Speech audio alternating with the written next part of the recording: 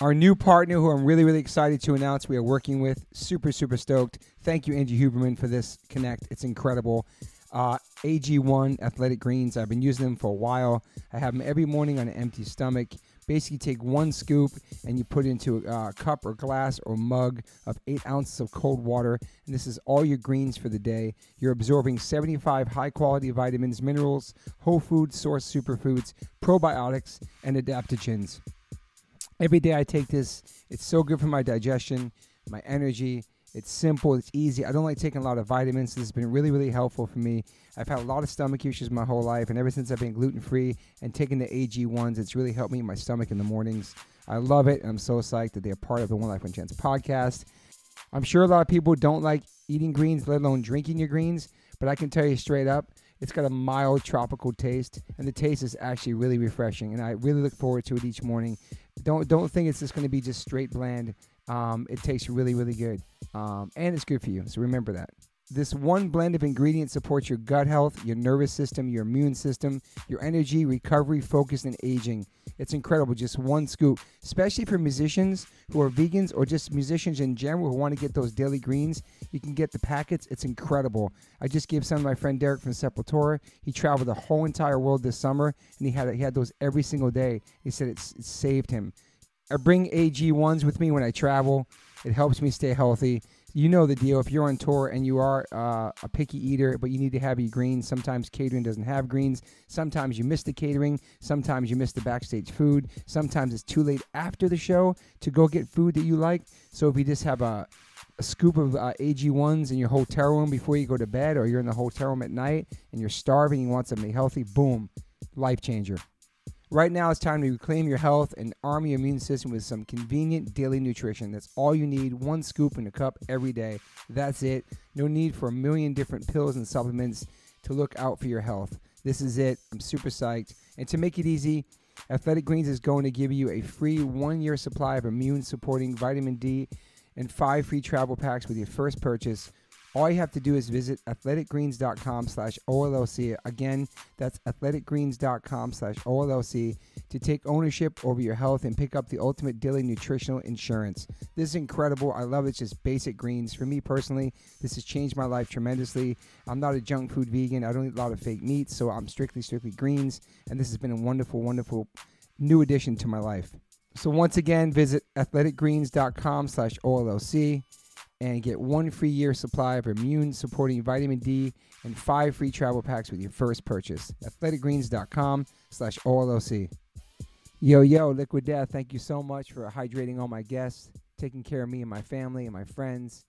Love your water, love your brand, love what you stand for, love what you give back to the community. If you want to learn more about Liquid Death and how it started, listen to episode 115 with the co-founder, owner, and creator of Liquid Death, Mike Cesario. Just a punk rock skateboarding kid from Delaware with a dream. It's an incredible story, incredible journey. So if you go liquiddeath.com/Toby, you get free shipping on any items you order from liquiddeath.com. And if you want to get water, Liquid Death water, go to amazon.com. But for merchandise and other things that's not water, go to liquiddeath.com/Toby and get free shipping. Thank you so much, Liquid Death. Death to plastic, murder your thirst. Stay hydrated. You know H2O saves lives. Welcome to the One Life One Chance podcast. I'm your host, Toby Morse. Got my brother, Derek Green, next to me. Thank you, Derek, for being here. Thanks for having me, Toby. And we have your friend on the pod today. It's my first time meeting him, but we're in the same vegan Illuminati world. Word. Mr. Paul Gelder, thank you for being here, man. Pleasure, mate. We've been having great conversations before this pod even started. Yeah, outside. I mean, a lot of questions. I know. I know where to begin with this guy. Well, you have like 500 pages of notes here. I do. Geez. And I just found out he was an MC. We'll have to get to that later. I guess we could take it back to the roots of Australia. The roots. Yeah. The roots. Growing up, what part of Australia are you from? Complicated question. Ooh. So I was born in a little town called Mornington Peninsula. For anyone that knows Damien Mander, who's part of the Vegan Illuminati as well, runs the indeed. International Anti-Poaching Foundation in Zimbabwe. He's also born from there. He's also from there. Little coastal town known for horse racing and wineries. My dad was a cop, and he got posted to Canberra when I was 10. That's the capital of Australia. It is the ACT, Australian Capital Territory. And so me, my two younger brothers, my baby sister, mum and dad, we all shipped off to Canberra when I was 10. I got into tons and tons of trouble there, and then moved to Brisbane, fondly referred to as Bris Vegas, when I was on my 21st birthday. Did not know it had that title. Me either. Yeah. It's a bit of a party town. Got into some mischief there as well. And then at 23, joined the army and was posted to Sydney and stayed there until I moved to America. So Melbourne, Canberra, Brisbane, Sydney. Wow. I did read you were a wild kid. Were you getting arrested and stuff like that too? I only got arrested twice. So for all of the criminal stuff that I actually did, that's pretty good. I What kind of shit were you into? What were you Well, doing? the things I got busted for was shoplifting. I got caught stealing, it's stupid stuff. I didn't have any money, and so I'm like stealing stuff to sell. I got caught with a Pierre Cardin tie I was selling to a friend of mine for his dad's Father's Day, and Pierre Cardin. yeah, I still don't think I'm allowed in Grace Brothers, which is it's kind of like what are the department stores here? It's like a Nordstrom's. Yeah. Right. Was it just a kid you were hanging out with? Yeah, I feel like we are always a product of our environment. Totally. Right? We don't come up with this stuff really on our own. So, smoking, drinking, weed, stealing, fighting. It was all, partially because of the people I was hanging around with, partially because I was bullied and I was striking out, and so I was self-harmer as well for a little while.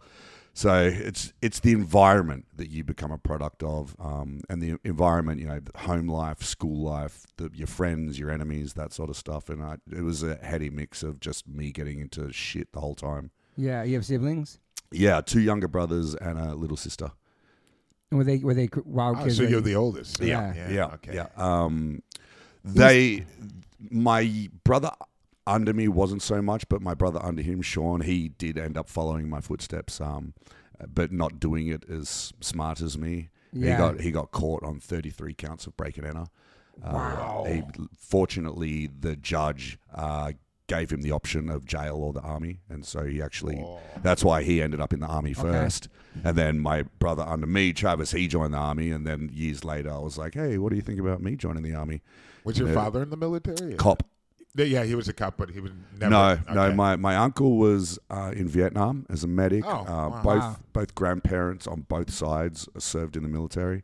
So mum's parents were from England. So my grandfather on that side jumped into Normandy on D-Day for World War II, and Nana was part of the Air Force, and then Dad's family. My grandfather from Dad's side was a merchant sailor, running supplies into Russian ports and stuff, and his ship got sunk by a Japanese submarine, and he spent a few days drifting through the Pacific and then got rescued by an American ship where he served time as a cook and ended up getting an American War Medal for that.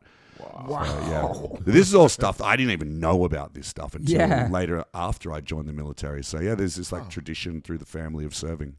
Were your parents strict? Yeah. Dad was strict because he was a cop, but he Yeah. wasn't always home. He was always at work, and so Mum was controlling 4 wild animals in the house, and so she was a clean freak. Like the tassels at the end of the lounge room rug all had to be uniform. That's how bad it was. Like, Wow. yeah, her friends used to come over and like run their fingers over every hidden surface to see if they could find dust.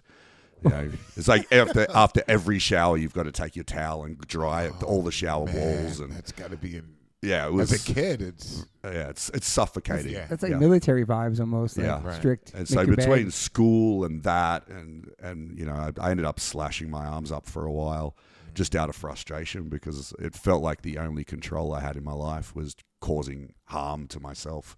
Wow. But no one ever really knew about it. So I hid it pretty well. And you were bullied in school? Like, what was your physique in school? Like, what was your deal? Toothpick. Okay. Yeah. So Dad was a swimming instructor as well, Yeah. and so we grew up swimming. I was a almost state level swimmer most of my life, but that doesn't have the regale that it does here. Yeah. But we also didn't have a lot of money feeding 6 people on a policeman's wage, and so I was doing all of these training sessions and not having the fuel to build my body and not be hungry the whole time. And so I was skinny my whole life. Yeah. And hungry, and then I'd break into people's lockers at school and steal their lunch money out of the gym locker rooms, and because I was hungry, and I just needed to eat. And so, But you would get bullied in school too? yeah, I got bullied in school. I had huge ears because we had no fat on my body, so my ears. I got car doors, satellite. Close the car doors. You fly away with those, Dumbo. All that sort of stuff, and then as you get older, it becomes more physical. Yeah. So that was pretty rough. But Did you graduate from school? I did not. I flunked high school. I ended up doing Muay Thai boxing. I had a growth spurt about 16, did Muay Thai boxing, got sick of the bullies, and then knocked out one of the school bullies. Yes. And so, in front of the whole school. So Yeah, they coming. That's amazing. Yeah. I didn't get picked on after that, and neither did my brothers. But then I was like, oh, shit, I can fight. And then drinking came along. And I was going to an all-boys Catholic school. Okay. And so that was... it's harsh. It's just dudes. It was a big rugby school, but I was too skinny to play rugby. I was just terrible at all team sports. So it was fucked up, man. Those are the worst years of my life ever. Wow. Yeah, I would never want to go back to that. Then I left that school and went to another one. It was like an artsy school where you could smoke in the quad and you call the teachers by their first names. And so we'd go to school stoned. And then on the weekends, we'd go steal boxes of wine and get shit-faced drunk and then go fight. And I didn't win too many of those fights, but it was just an outlet to go and be with a small group of friends and get drunk and fight and go to the nightclubs. They had dollar drinks at this place called Nights, a hip hop nightclub, and we'd get like our $20 down there and just buy 20 drinks all at once, all together, and just go back to our tables with this tray of 20 bourbon and cokes we'd called gut rot, because it was like that syrup cola mixed with the cheapest bourbon you could get, and so it's like every night you're throwing up, and it was what made you even consider? How did I go from getting bullied in school to the army? Yes. I mean, you had such a We are back. Let's go. you had crazy, no discipline. It seemed like. It gets crazier. Yeah, from a strict home life to go to more strict in the Well, military. but you were also running with some crazy deviants, and it just seemed like you're kind of radical. No, I mean, why? It didn't feel like we were deviants. Okay, It didn't feel like we were like bad people. I'm not saying you're bad. Like we never picked on anyone. We were never bullies because we got bullied. You bullied the bullies. Yeah, we would never pick fights with people smaller than us or people that weren't out doing the same thing as us. But it was like where we grew up in Canberra. It was like these rolling drunken fights every weekend. Right. Yeah. Right. There was a lot of racial stuff going on as well. It was shit. the Serbs fighting the Croatians, the Macedonians fighting I can't remember who they fought. It was like some other group. Right. There was the Tongans fighting the Samoans. Oh. It was always like groups, and then us white kids getting caught in the middle of a bunch of them. But it kind of like I flunked out of high school. I got kicked out of home because I was setting a very bad example for my younger siblings. And Dad just called me at my friend's house one day and said, "Come and get your shit and fuck off. I'm sick of this shit." How old were you then? I would just turn 18. Okay. And it was fair. It was a hard pill to swallow, but absolutely fair, and probably one of the better things you could have done for me. I did go into a bit of a hole for a while. I was living with 2 Indonesian girls that took me and friends from school, and I just basically ate their leftover Indonesian food and smoked bongs and cigarettes, and I was just a huge waste of oxygen. You had no goals or anything. I didn't even know what goals to have. Like, there was no guidance growing up for me. Okay. Like, there was no, there was always the question, what do you want to do when you grow up? But there was no guidance. There was no, like, this is what you can do. If you study hard in this, you can do this. It was like, all I knew was, okay, there's police, there's like doctors, there's vets. Like my field of view of what the possibilities in the world were for work was so small. I didn't know how to put direction into anything. And then there was nothing I was interested in either, because life just sucked. Everything just sucked at that point in time. And, partially, maybe mostly by my own doing. But there was no communication in my house. It was just, it wasn't a wonderful environment to grow up in. Was your dad like tough love kind of thing? My parents did, they tried to do a good job. it's not their fault. Right. You know? You raise kids the way that you were raised, very, very True. much so. Yeah. Until I feel like it's better now because we're just more open-minded people. You know, we have the information available through internet and TV and all that sort of stuff. But then they didn't have any of that. Yeah. It was just you raise your kids the way you were raised, and both their parents were extremely strict. So not their fault at all. Right. I love them to death. Because I'm living out here and I don't see them very often. I split my military pension between the two of them to help them out and try and make their lives a little bit better awesome. for Wow. the things they sacrificed for me. They still together? No, they're separated. Okay. But Was there like a turning point where you're like, okay, military? Like, how did that even come into play? Remember military or jail? that came years later. So I'm just about to turn 21. I'm still in Canberra. I'm selling weed. I got all these people turning up on my doorstep that I don't know. I'm smoking weed. I'm like working hospitality. So, we're doing lines of multicolored speed or whatever it was, powder off the kegs of beer out the back. We're doing ecstasy on the weekend. We worked at a restaurant/bar, so we knew all the bartenders. So we're drinking for free every weekend. Yeah. Like, it was just a train wreck. Yeah. And it all came to a head one night when I went to a farewell for a friend of mine, and he was being deported out of the country back to Papua New Guinea because he got into too much crime. And I got jumped by 20 dudes. 20 dudes. Yeah. They were, I don't mean this to sound bad, but they were all Asian, so it wasn't as bad as if it was like big dudes. They're all pretty small guys. Right. So, I did get a beating. I got out of reason? there. What happened? Yeah. So this little Indian kid tried to get me to buy him a beer, and I said no. And he took offense to that, and I told him to fuck off, and he threw a beer at me. And so I stood up to have a go at him because I'm not going to stand for that. And then some of his friends popped up. I broke one of their friends' nose with an elbow, and turns out they were there with a big group of other people. Wow. And so I just stood my ground as much as I could, ended up in the fetal position, got rescued by one of the Papua New Guinean uncles, and I just got out of there. Wow. And my buddy who ran the bar at the nightclub we were working at, he's like, hey, have you noticed these cars of Asian dudes driving past the house frequently? I'm like, fuck. So I made a decision, like, if I stay here, I'm going to be dead or in jail by the time I'm 23. And, I knew that there was this big, amazing world out there. Okay. Yeah. Like, I lived in books as a kid. That was my escape. That's awesome. Right. Always read, constantly read, loved movies, loved Steve Irwin, loved David Attenborough, Valerie Taylor, people that you guys wouldn't have heard of, the Leyland brothers and Albie Mangles, like adventurers. Yeah. And so I knew that there was this big world out there, but I didn't know how to be a part of it. And I wanted that so badly. That's why I was getting into all the trouble. I was wanting adventure. Right. Yeah.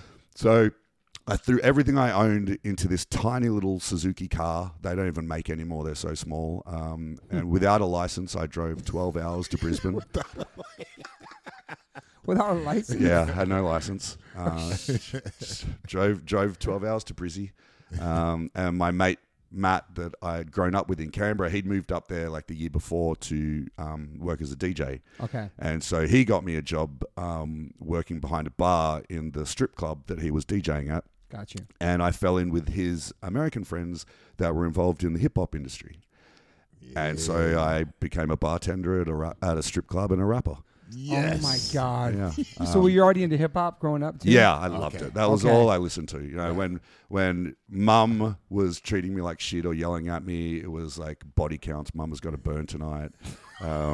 When Dad was pissing me off, it was WC and the Mad Circles. Fuck my daddy. Wow. WC, bro. Yeah. I loved it. I had 400 cassettes. Holy shit. Yeah. And so loved it. And I'd written a little bit with my friends in Canberra, but then it went to a whole nother level. In '98, we opened for Snoop Dogg when he came to Australia. Yo. It was a good time, What was your name? What'd you call yourself? I didn't call myself this. They just called me Paul. What does that mean? Wait. It was like the guy that was running it was like, it sounds like Jay-Z saying pause in some of his songs. He's like, sounds like he's saying Paul, and that just kind of stuck. Up until that, I didn't have a name. It wasn't Right. How are your skills? Is there video footage of this stuff or no? I'm the only one that has the VHS footage of the Snoop concert, but my song is still on Spotify. No. Yeah. What's the song called? It's called Smokin' Hydro. Oh, No my- fucking way, yes. dude. For the So listeners. I do the first 2 verses, and my friend Chris from the Cook Islands, he's an Islander kid, he does the last version. And I have to always say that when I've told people, because he drops the N-bomb at the end of the song.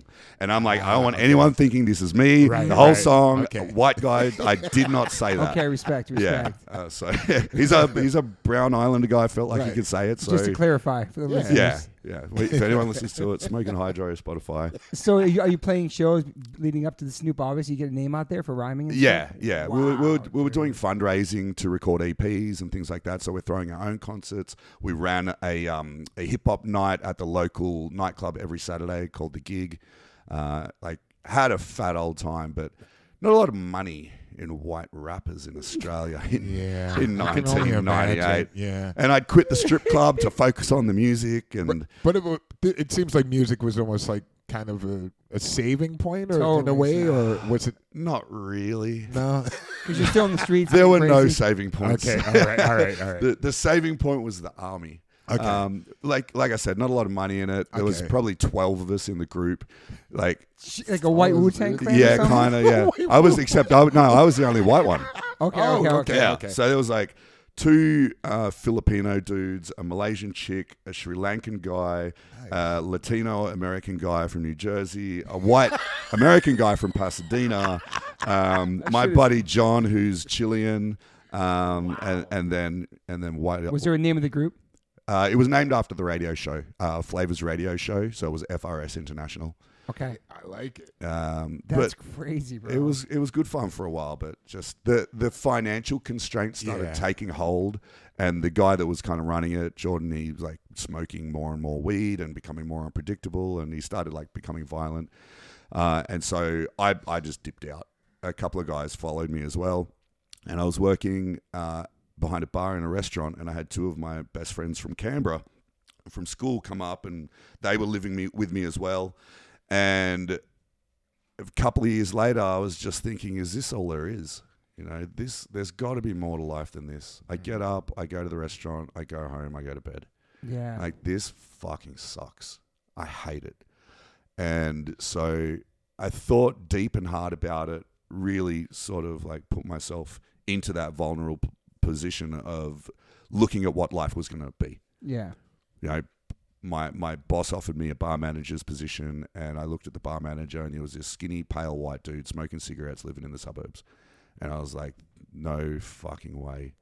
And so I called my brothers, and they were both in artillery at that point in the army. And they said, hey, what do you think about me joining the army? And they laughed so hard.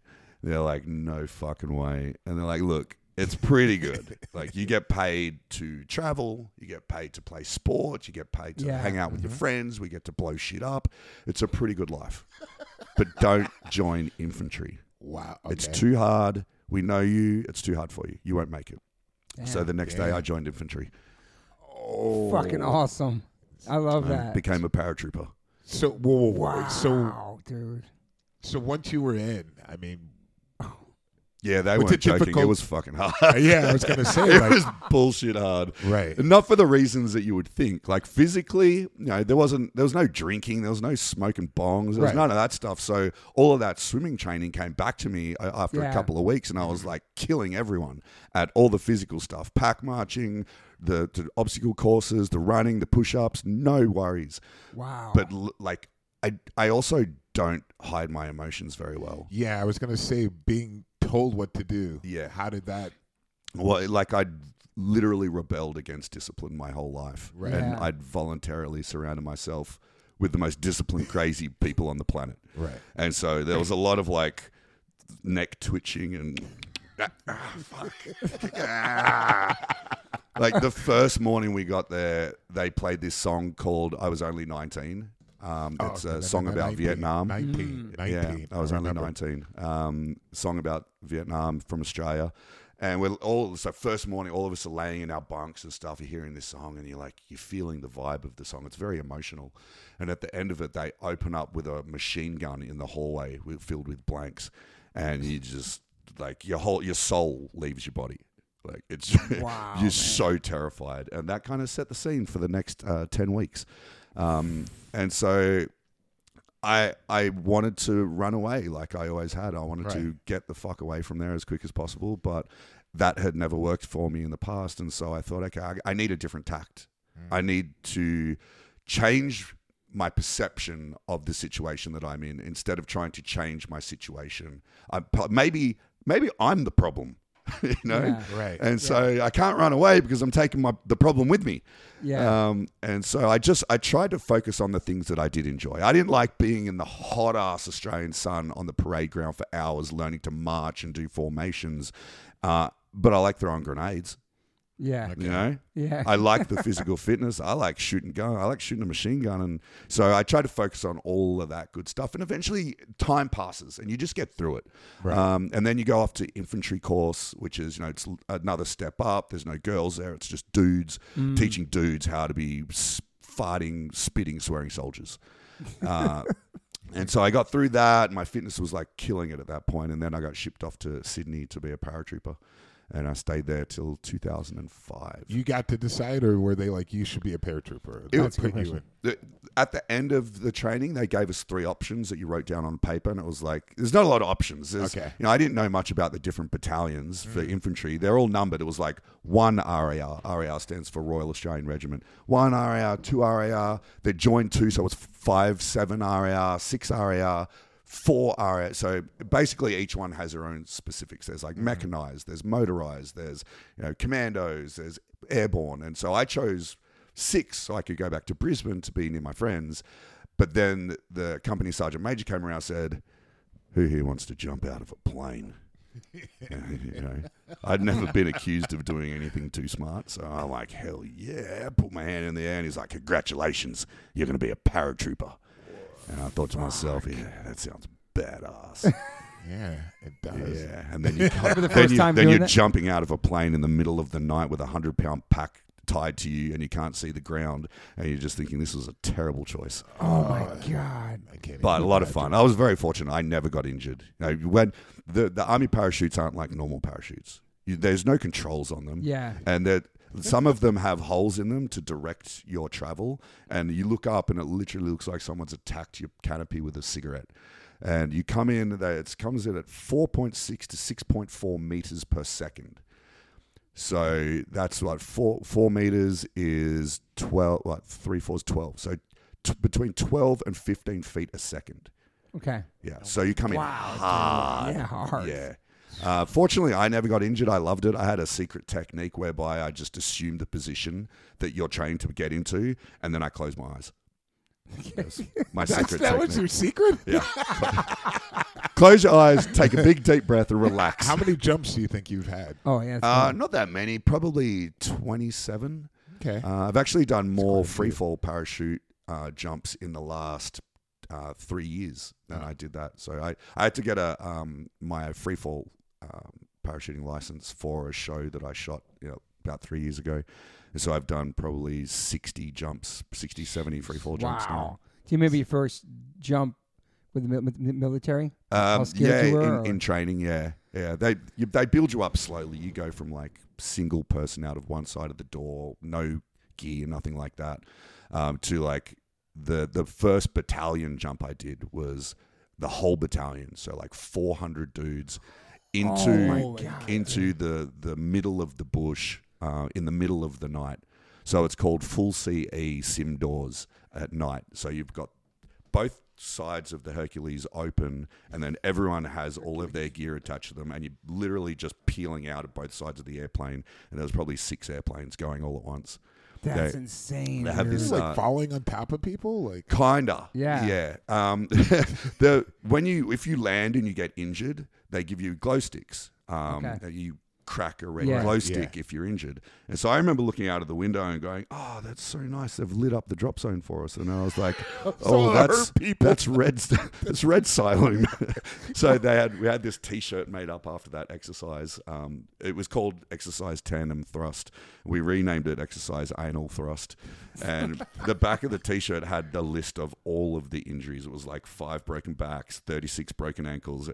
But Battalion HQ banned that T-shirt very quickly. It became a collector's item if you could get it. Holy shit! Oh my God. What was your eating like back then? Were you a heavy meat yeah. eater and stuff too, or no? Yeah, eat Yeah. basically anything they put out. I Yeah. learned very quickly, become friends with the medics and the cooks. You know, because you're allowed to. They'll give you extra food. Like it's kind of like prison, I guess. Right. Yeah. But I was great friends with the cook, so I was allowed to have 2 poached eggs, 2 pieces of bacon, whereas everyone else was only allowed to have 1. I buy them beers on the weekend, and they look after you. So I was just, I was eating whatever I could get my hands on, so I could, because we were burning so much energy. Sure. as well, Yeah. But I had no idea about nutrition whatsoever, except don't eat junk food. And Yeah. Mm-hmm. And you're pretty great shape at that point too. Yeah, it was really good shape. I was smoking at that point though, especially out in the field, because you don't have any creature comforts, and so that cigarette when you're cold and hungry and dirty and smelly is like that one little gift that you've got. Yeah. And then going out on the weekends, we get there's a big culture of drinking in the Australian military. So every weekend was going out and getting absolutely shit-lockered. And I'd probably smoke a packet of cigarettes on the weekend as well. Yeah. So it was good because I was still young and training every day, but it could have been immensely better. Yeah. And how long are you in there for? I joined November 2000, and I switched to the Navy in October. I think it was October or August 2005. Why did you want to switch to the Navy? I just got bored. Yeah. I was sick of being dirty and smelly, and I didn't want to get promoted. Okay. I never saw my career being in the Army. I didn't want to get promoted, and I was supposed to go to Iraq, and they cancelled my trip 4 days before I was supposed to leave. And I was just like, that was all I wanted to do. I wanted to do my job for real. Enough of this training. Let's go do the job. And they cancelled it, and I was like, that just crushed my motivation to be in the Army anymore. And my work ethic slipped, and I didn't want to do it anymore. Then I discovered these dudes called the clearance divers. The bomb disposal divers? Yeah, it's a lot broader than that. But that's one of the roles. And they're like, no one looks at these guys directly, just sort of goes, oh shit, look at this, those guys. And I was like, why can't I be one of those guys? Right. I was wondering what's stopping me from being someone in my industry that other people look up to? What's so special about them? I want to be that. And so I was like, fuck it, I'll give it a go. Like, what have I got to lose? And so I went and tried out. I got signed on to the first phase of the course, which is ships divers. It's a 3-week course where you learn to scuba dive, military scuba dive, and then also search seabeds and hulls of ships for bombs.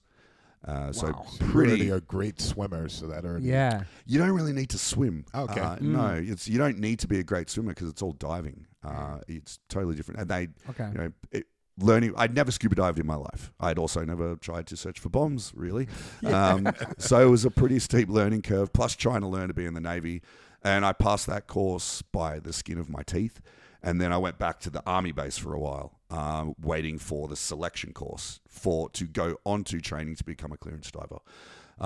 And so finally that came around. It took about 12 months of just deep breathing and waiting and trying to train while still going out bush.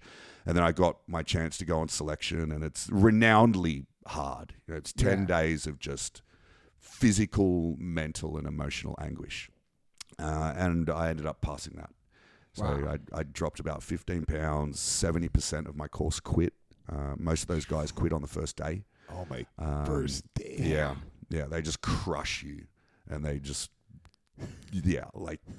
Did you feel like you had something to prove to your family at that point? You were going so hard, and like your brothers didn't think you should have did the thing in the first place? Literally hadn't talked to my family in years. Wow. Yeah, I didn't really care. My youngest brother, because his artillery unit was attached to my airborne unit. Okay. So I'd see a bit of him. He was a bit of a. I don't really want to get him in trouble. No, that's all good. But basically, when I turned up to the Army battalion and I was walking to the mess to get lunch one day, this kid saw my name bar to Gelder, and he looked at me and he goes, "Are you Big Johnny?" And I'm a little confused because my brother's name's Sean. Mm-hmm. And I'm like, what the fuck's going on here? I'm like, yeah. And he's like, he looks scared because my brother was so bad that if I was the older brother, I must be absolutely way. So he's like, oh my God, it's so good to meet you. I'm like, what the fuck is Sean getting himself into? Wow. I found it out later, and it wasn't all bad. Some of it was good, but Whew. He made a name for himself. Now, basically, at some point, everyone knew a Gelder in the Australian military because my sister then joined as well. Oh, So there was 4 of us floating around the country. She's my hero. She's an Iraq, Afghanistan veteran. That's amazing. Yeah, joined as an enlisted medic. Now she's an officer nurse. Yeah, she's awesome. That's so cool. Happy birthday, Jackie. It was her birthday the other day. And so I passed selection course. Then you go on to 37 weeks of training to learn to be a clearance diver. And that's everything from learning to drive the jet boats, the dive boats, maritime tactical operations, so doing reconnaissance, diving in the middle of the night on oxygen rebreathers, fast roping onto moving platforms, underwater mine disposal, land-based explosive ordnance disposal, underwater hard hat diving on like underwater tools like chainsaws, welding, explosive tools. And yeah, it was a broad role. It was really cool. And then you can also go off and join what's called TAG, which is the Tactical Assault Group, which then puts you into the Special Forces realm where you're working with the commandos doing the domestic counterterrorism, basically wearing gas masks, black uniforms, kicking indoors, killing terrorists. Wow, man. Yeah. That's a lot. You know a lot. You do a lot. It definitely shitted on being an infantry soldier.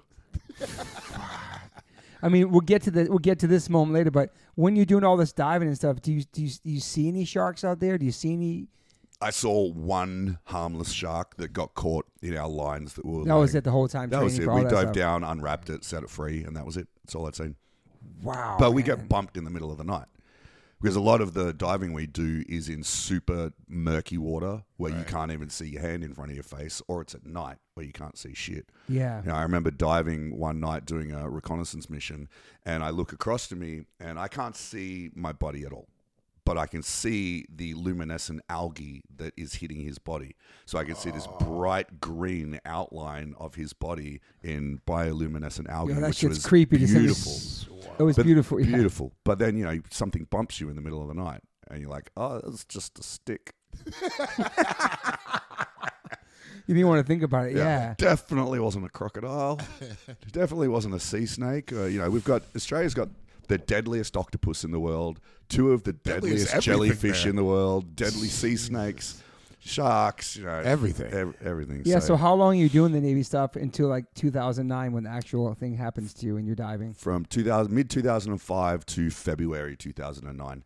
And then that February, I turned up to work doing a simple job. It was nothing special. It was like classified as a counter-terrorism exercise, but literally just swimming from point A to point B in the harbour right next to the Navy base. And this is a place where we've worked for decades, doing training, fixing ships, all that sort of stuff. And you're pretty satisfied with what the course that you've taken so far, like doing. I was, but they also would try. I got to the point where they were trying to promote me. Right. And I didn't want to get promoted because if you get promoted, then you stop diving, then you've got to supervise the dives, then you're doing paperwork. And, you know, it's only like less diving, less action from there on up.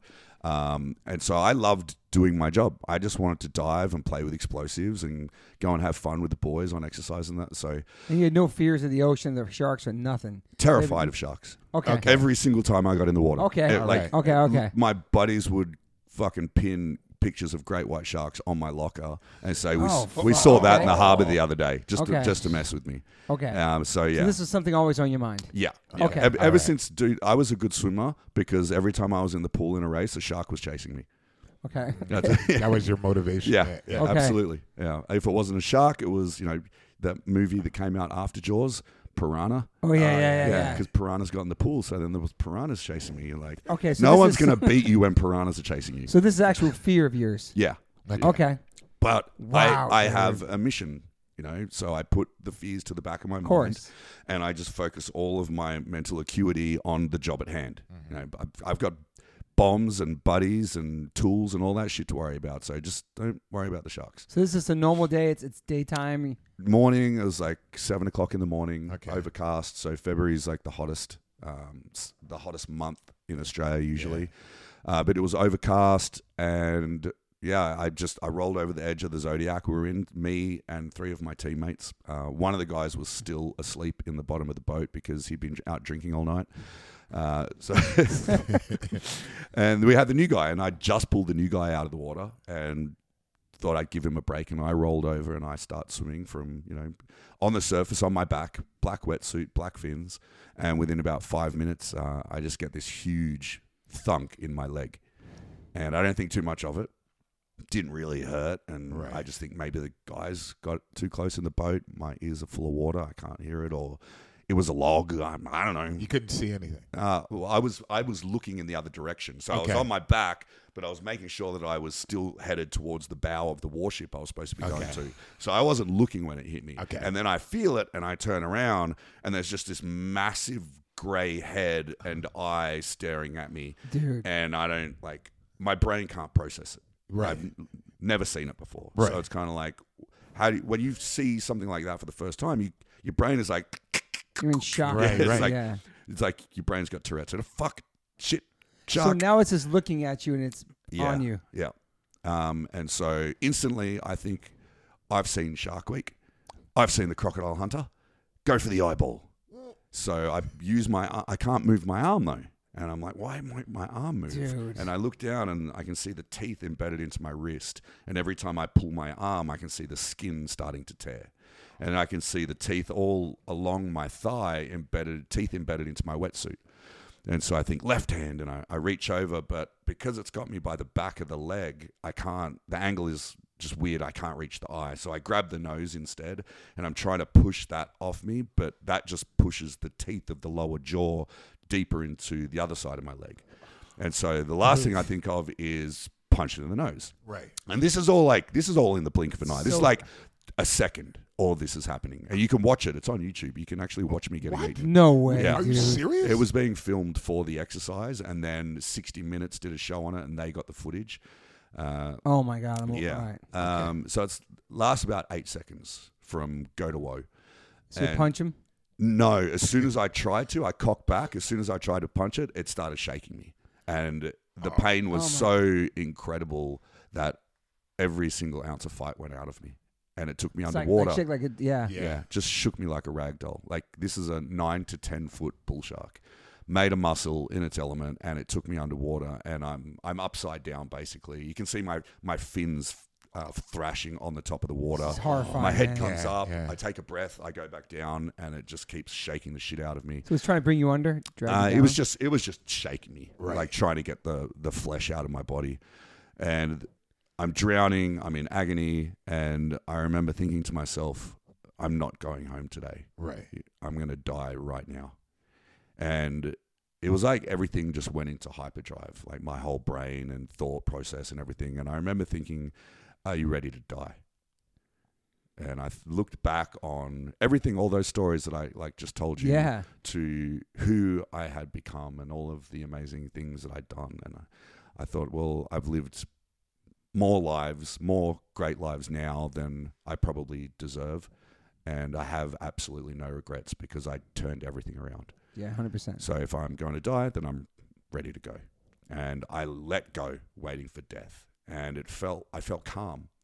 And I felt like this wasn't the end. I feel like this is just at the beginning of another adventure. And all of a sudden, the shark's teeth met in the middle of my leg, ripped off my hand, and because my wetsuit made me buoyant and I wasn't attached to the shark anymore, I popped to the surface and air instantly went into my lungs. The shark thrashed its tail, like swimming away, and the water splashed me in the face, and I realized, fuck, I'm not dead. And I saw my safety boat. Shit. I saw my safety boat, and I thought, I got to get out of here before another shark comes back, because I'm like, it's going to smell. There's got to be blood in the water. Yeah. You know, another shark, that shark. So I start swimming, and I take a stroke, and my right arm comes out of the water, and my arm ends at the end of my wetsuit, and I got no hand. And so my medical training kicks in, and I keep that arm out of the water above my heart to try and stem some of the bleeding, not knowing how bad my leg was, and that I was actually swimming through a pool of my own blood with one hand and one leg back to the safety boat. And Dude. Yeah, it was a big day at work. Fuck, This is unreal. yeah. Because you see a million movies and this shit happens. You know what I mean? Like, so what are the other guys doing in the boat? Are they freaking out? They scream like. Well, the guy asleep hungover wakes up. Okay.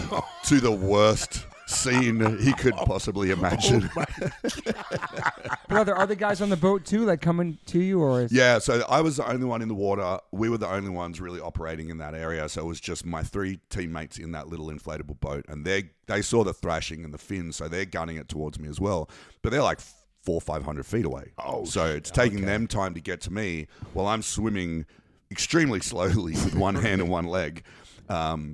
They finally get to me. They grab me and they pull me into the boat. I can imagine them pulling you up and seeing what you look like. And my buddy said I looked like I had been bitten in half because I was like, I was just my body and my legs were at some weird, impossible angle. Right. And he's like, what the hell?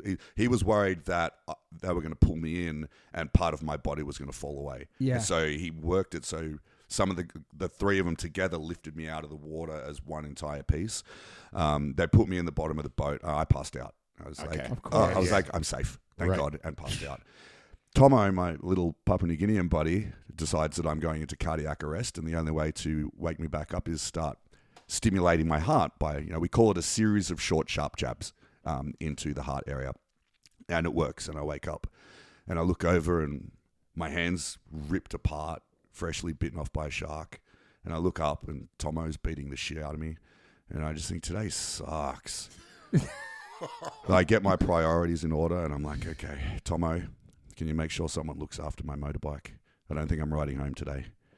And he just shakes his head at me and goes, shut the fuck up, Paul. You're dying. Just don't die, okay? Right. So I stay awake through everything, thinking that if I close my eyes at all, if I can't see Tomo, if I can't hear him, then I'm going to die. And so all I do is focus on cracking jokes and trying to stay alive while I'm bleeding out in the boat.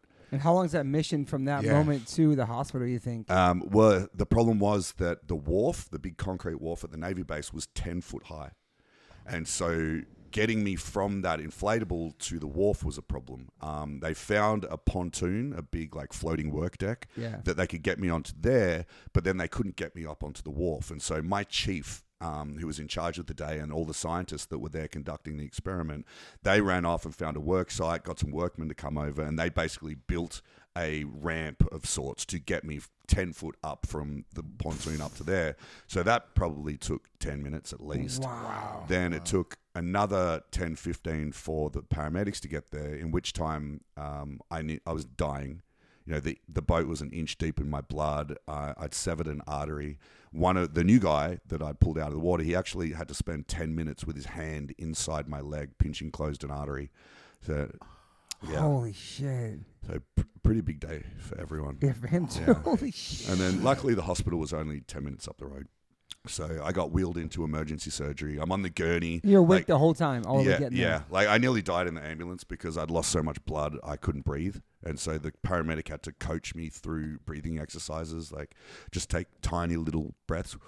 And then when I got enough energy, take one big breath, flood your body with oxygen, then go back to... And I was just fading. And the drugs kicked in eventually. They couldn't give me much because my blood pressure was so low. And I'm getting wheeled into emergency surgery straight from the ambulance, and the doctor's running alongside me. And I'm like, hey, doc, I just started surfing. I'll buy you a case of beer if you save my leg. It's it's a military thing. Like every favor you do, you help someone move, case of beer. Okay. You drive them home drunk, case of beer, that sort of thing. So I was like, doc, case of beer if you save my leg. Were you so in shock to even be scared at that point, or just you trying to just...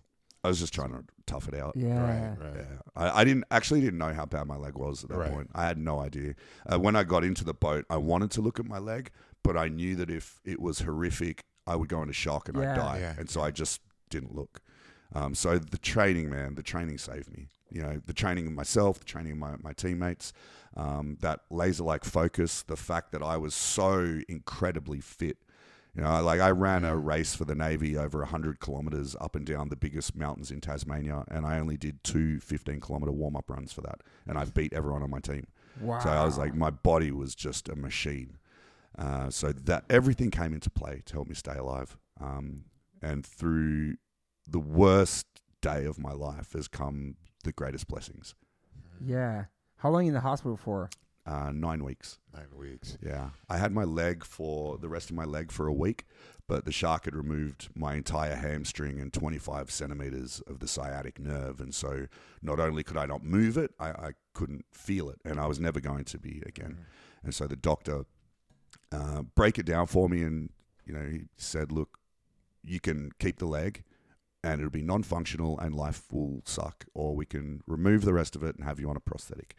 And so I decided that route. I didn't want to lug this unfeeling lump of wood around me. I just wanted to, at that point, I just wanted to get on with life. Like I'd been awake for 4 days, mulling everything over, talking to the nurses, talking to the doctors. I'm like, I just want to get on with life. And so we took that off, and then 2 days later, I was training in my bed. Wow. Yeah. Because my greatest fear was I was going to lose my career.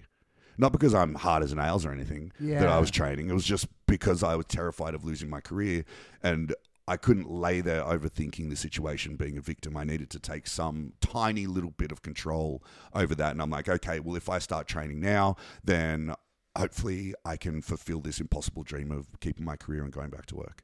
Yeah. So from that point on, 2 days after having the leg chopped off, all I did was train and train and train and train and train. Often cry myself to sleep. Man. Is your whole family there at that point too? Do they come out? Yeah, literally. Okay. I'd been living in Sydney for 9 years. Yeah. No one had come to visit me. My mum would come up to Sydney to visit her boyfriend and not tell me she was in town. Oh my God. It took me nearly getting killed for not just them, like all of my friends from all around the country had flown in. There was, because the Navy hospital was getting fixed up at that point, the Navy had a wing in the St. Vincent's, the civilian hospital. There was no waiting rooms or anything like that. So it was like 30 or 40 people milling around the elevators every single day. Some of them went every day and didn't, for a week, and didn't get in to see me because they were rationing who could see me. Wow. Yeah. Man, that's amazing. So was this like all over the news or anything like that? It was huge. Every station, it was on news around the world. There was no Navy diver had ever been attacked like that. No and one how had old been were attacked. You at that time? I was 31. I was just about to turn 31. And no attacks in that area either, right? Not for 40, 50 years before that. Wow. Yeah. Man.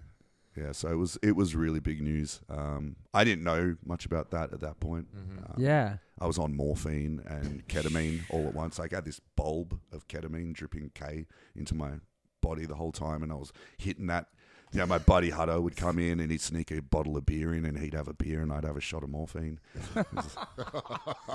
So you, fuck, man. So you lose your leg, but then how soon after? What about your arm? My hand was already gone. Okay. Right. Yeah, there's photos of it. It was there's unsavable. Right. So that was instantly gone. Leg was later. Had a lot of problems with the leg after the surgery because they couldn't manage the pain, and probably the worst 20 hours of my life was after that, where they could not manage the pain. It was indescribable. They'd taken me out of my private corner of the hospital where it was quiet and put me into general population area, and I had a curtain around me, and I could hear everyone having visitors and talking. There was a guy sounded like he was dying in the bed next to me. I couldn't see. I'm in a K-hole in agony, crying for 20 hours, begging to die. Holy fuck, dude. It got so bad I begged my mum to find me a gun so I could kill myself. The worst. I would not wish this feeling on another human soul. Just 1 hour, 2 hour, 5, 20 hours rolling from side to side in my bed, crying my eyes out, wishing that the shark had killed me. And you can't explain it to us because we've never been bit by a shark. You know what I'm saying? We can't understand what he's... It's crazy, it's man. People did it hurt? And I didn't really get that for a while. And then I thought, you know what? Maybe they think, the adrenaline and all that. Yeah. I'm like, roll up your trouser leg and go kick that wooden coffee table with your shin as hard as you possibly can, and then times it by 1,000,000. That's how much it hurts. Or, So you remember the final drug that they used to get the pain to go away, or just? It eventually. I think someone told me once that when they oversubscribe or they use a combination or you become used to something, then it can actually increase the pain. Yeah. Oh, wow. It cancels it out. So I think that's what happened. They never really explained it to me. Mum said she got in a lot of trouble because she threatened to run the nurses over at one point if they didn't take care of the pain. Right. Wow. But eventually it did go away. And that was when I was like, okay, laying in my hospital bed thinking I've got to do something here. And that's when I started training. I was like, there was nothing, I couldn't go to the toilet by myself. Like I was on a bedpan and I looked around and I saw the bar above my bed with the little handle you used to pull yourself up to eat. And so I just started doing chin-ups with my one hand on that to try and get some blood pumping. Right. Just feel like you're doing something. And then we tied TheraBands to the bars all around the bed. My mates were awesome. They brought in like proteins and weights and snack foods, and I sweet talked the nurses. You know, everyone was bringing me flowers and chocolates, except I'm lactose intolerant and I get allergies. And so I gave the nurses all of my chocolates and flowers, and they gave me double rations. Wow, I like that. I'd lost, 10 pounds in 10 seconds. This is not a weight loss regime I would recommend, but I needed to keep my body fueled. I needed to keep my mind active, so I read constantly. I used the internet as my guiding light, watching YouTube videos of Paralympians, dudes with no hands climbing mountains. Like there was so much information there. It started to buoy me. I'm like, okay, this is real. This is what it is. I can either just crumble into a heap about it, or I can do what the military's trained me to do. Dust myself up, get off, and make the best of the situation I've been dealt. And so I used all of those incredible people to dispel my fear as to what was next. Like, okay, I've already been in the army. I've already become a clearance diver. If these people can do this, then there's no reason I can't. Yeah. And I knew that the military was going to pay for all my prosthetics and stuff. And so I'm like, okay, let's see where's the best Gucci prosthetics from. Oh, right. Yeah. Okay. So now I'm like, searching shit. Yeah. I got two $200,000 legs. I've got $90,000 robot hands. I've got 2 snowboarding legs, 2 diving legs, weightlifting arm. I still snowboard. I parachute. Like I've got everything I need. One day, my only request is one day they come up with the limbs that just do it all, so I don't have to keep changing. Yeah. My luggage gets so heavy. And you have the hook too, right? I got a steel hook, like a thick steel hook. And what is that for? That's for pulling exercises. I use it for diving. I use it for parachuting. Yeah, you're probably more than ever. You're so more active. It's crazy, man. Yeah, I just had to find ways to fill holes. Like I hate running now. I don't like the blade. It hurts. It rubs my skin off. And if I try and push it, it's not like I can build calluses on the inside of my groin. So like I try and push it, and then I've rubbed all the skin off, and I can't walk properly for 3 days. That's just not worth it to me to try and get better at running. So I fill that hole with other things. I've just started snowboarding. I'm really, really good at it, and so now I'm go snowboarding. When's the Paralympics? What about skateboarding? Skateboarding, it's too dangerous. Okay, the snow is softer. Sure. I want to. I used to be a skater. Yeah, I was gonna ask you. We talked about the Caballero board earlier. Yeah. Before I was a rapper, I was a skater. I loved it. Street skater? I did a little bit of mini ramp stuff. Oh shit, yeah, me too. I was never like really good at any of that stuff, but it wasn't the point. I just loved it. Best, dude. Yeah, I love the mini ramp. I love that was just after Back to the Future had come out too. So me and my friends, we're 12, 13, and we're like stopping cars at the roundabout. 2 of us asking for the time while 2 of us jump on the back and get a tow down the street. When did like a plant-based lifestyle come into play? That was 2014, I think. I knew nothing about it. Right. Literally, I didn't even know what a vegan was. I'm not even sure I'd heard that word before. And I got a show to host. It was originally for Xbox when they were going to do original programming, but it ended up, because they didn't do that, it ended up on Nat Geo. But I was hosting my first pilot for a series called Fearless. Yeah. On National Geographic, correct? Yeah. And I was Fearless. I was going to embed with all of these groups and individuals around the world who risk their lives to make the world a better place. Right. So it was. So there must have been a lot of people coming at you, knowing your story, and just like, were you saying like, hey, there's some opportunities that are coming about? Not really. No. after the attack, all I wanted to do was get back to work. So this didn't happen till later. So this is years later. Like all I wanted to do was go back to work, and I proved to the Navy that I could do that. I went back as an instructor for 2.5 years. Oh, okay. Turns out I hate teaching people to do things.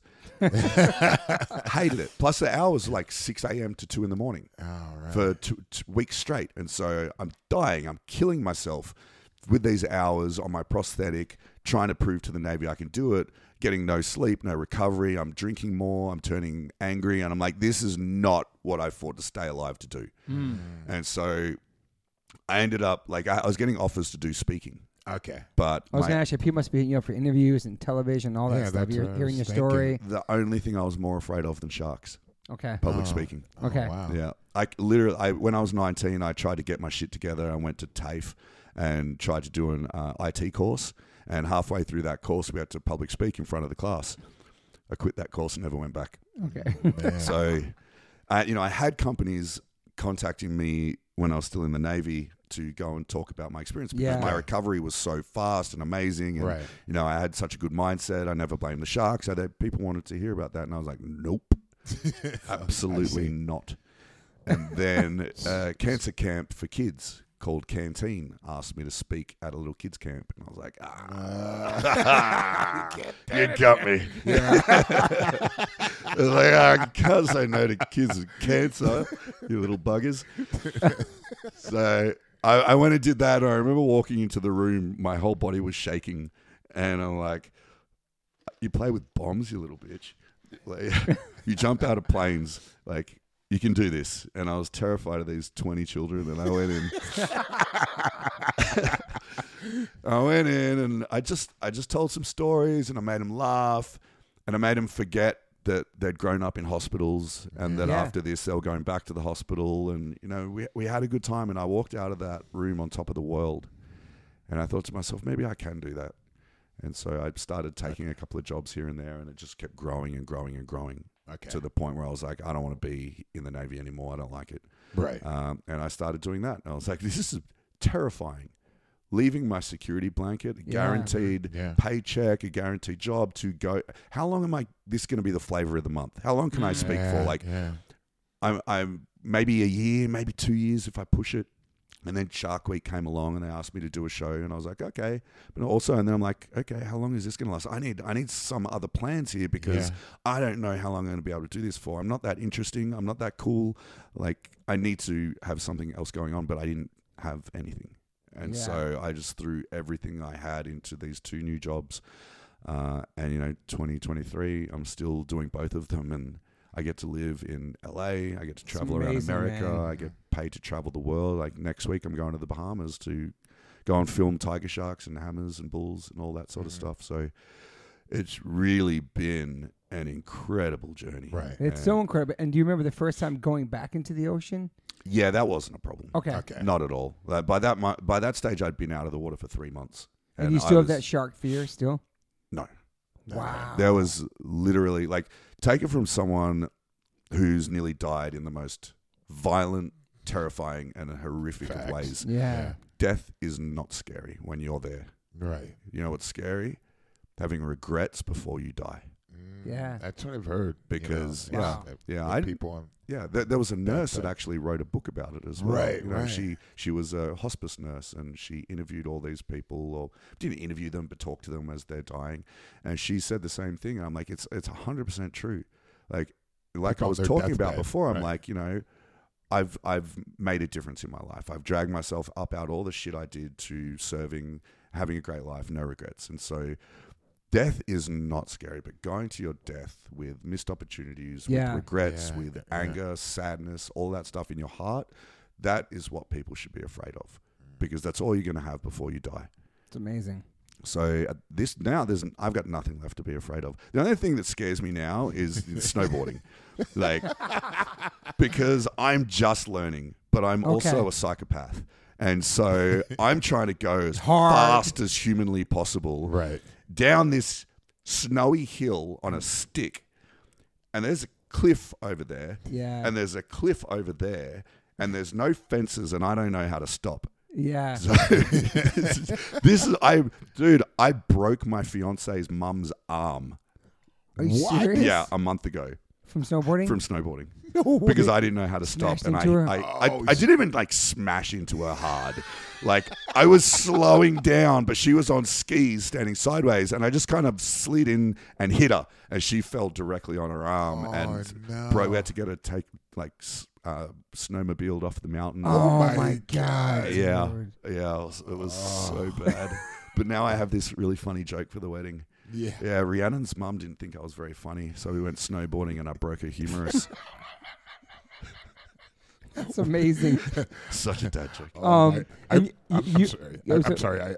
I just had to bring it back to plant-based. I do, but just so we- before that, I Oh, just yeah, want to say sorry. it's cool that Okay. you're Will Smith's shark diving mentor Yeah, I've had on the his bucket list series. I've had the opportunity Sick, to right? teach Yeah. Will Smith. I got to Mike teach Tyson. Ronda Rousey how to hand feed bull sharks in Fiji.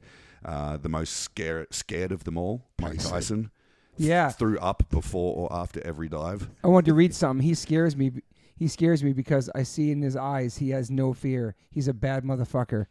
That's a Mike Tyson quote about him, dude. That's so hard. Just Mike Tyson said about you because Mike Tyson's a fucking badass too. Yeah, Different world. So yeah. Yeah, I got along really well with Mike. He's very, very quiet Yeah, until you get him talking about something he's interested in, like spirituality or history, things like that. He's really interested in. So we hit it off really well, and he had his son with him for a part of it. And he's a really good dad.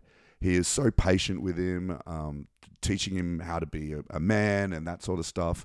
And I know everyone has their sordid pasts, but you can tell that he's really tried to improve himself. Oh, that's cool. Yeah, it's amazing. So I to had a hear. great time with him, and we shot a 2-hour movie in 4 days with a bunch of comedians. So really? Adam Devine, Joel McHale, Rob Riggle, Anthony Anderson, Damon Wayans Jr. Try flexing in front of this guy. Man.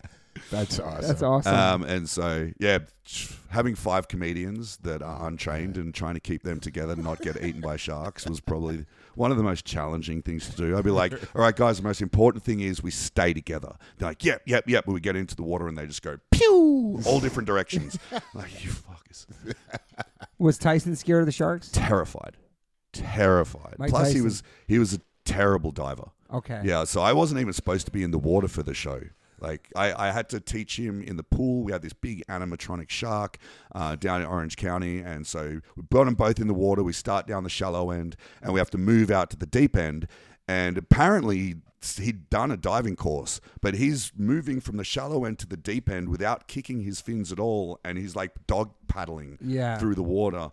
And then he gets to the deep end. He can't control his balance. He's falling over backwards. I got to pick him up. He can't rest on his knees because his legs are too sore. He burns out after 10 minutes, and he can't do anything. And so they've already told me that I'm not going to dive. I'm going to be in the Bahamas. I'm going to be the guy on the boat watching the footage, explaining what's going on to the audience. And I was really pissed off about that. I'm not going to get to go diving in the Bahamas with Mike Tyson. And after I saw that, I was thinking to myself, thank God I am not diving with this guy because he's going to get killed. I feel sorry. I feel sorry for anyone that's diving with this dude. Man. We turn up to the Bahamas and they're like, production goes, Paul, you're on every dive. Oh, shit. They're like, we need you to take care of Mike. Don't let him die. I'm like, oh, God.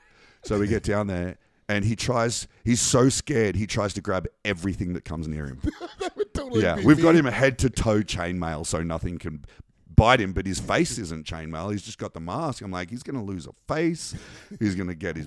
it was bad. It was nothing but bad. But I eventually calmed him down, got him relaxed, put him on the bottom, and it turned into a pretty good show, showing how even the most scary... what they used to call him? The scariest man on the planet, the baddest man on the planet, showing how someone like that can be afraid so badly of something and then also overcome it by facing that fear head on and learning, the old adage, knowledge dispels fear. To show that transition and that story and that, how he did it was really quite amazing. It'd be crazy to see Mike Tyson punch a shark. Oh, my God. I want to see anyone punch a shark. Yeah, I don't want to. Yeah. That's what happened with Ronda Rousey as well. Like somehow there in Fiji, they thought that Ronda Rousey had come out to fight a shark, and there was like articles about it coming out. Ronda Rousey's going to punch a shark, and all the locals were upset. I'm like, no, she's not going to punch any sharks. You're crazy. as if we'd allow that. But that wasn't scary. The scariest part was her husband. Her husband's a UFC fighter. He's 6'8", Travis Brown, and I've become really good friends with the both of them over the years. But it wasn't the sharks.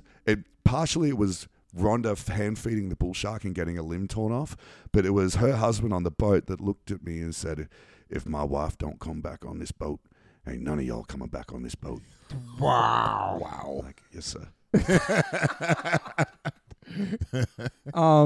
I know we can get back to the veganism stuff too, but I know you did you with like an anti-poaching team too in Africa. Yeah, some rangers. So that's where the plant-based vegan life came in, because I was there shooting that documentary with Damien Mander, and I spent 2 weeks learning how they operate as a team, hunting poachers. And so one night at Damo's house, I saw him eating from a separate pot. And I'm thinking, oh, this cocky little bugger, he's saving the good meat for himself and giving the rangers the shit meat. And so I called him out on it, and it was the reverse. He's like, well, I don't eat meat. The rangers eat meat. I'm like, what do you mean you don't eat meat? He's like, well, I'm vegan. I'm like, what's that? He's like, well, I choose not to eat meat. I'm like, what are you talking about, Damo? He's like, look, I dedicated my life to saving animals, and then I was coming home and I was eating an animal, and it made me feel like a hypocrite.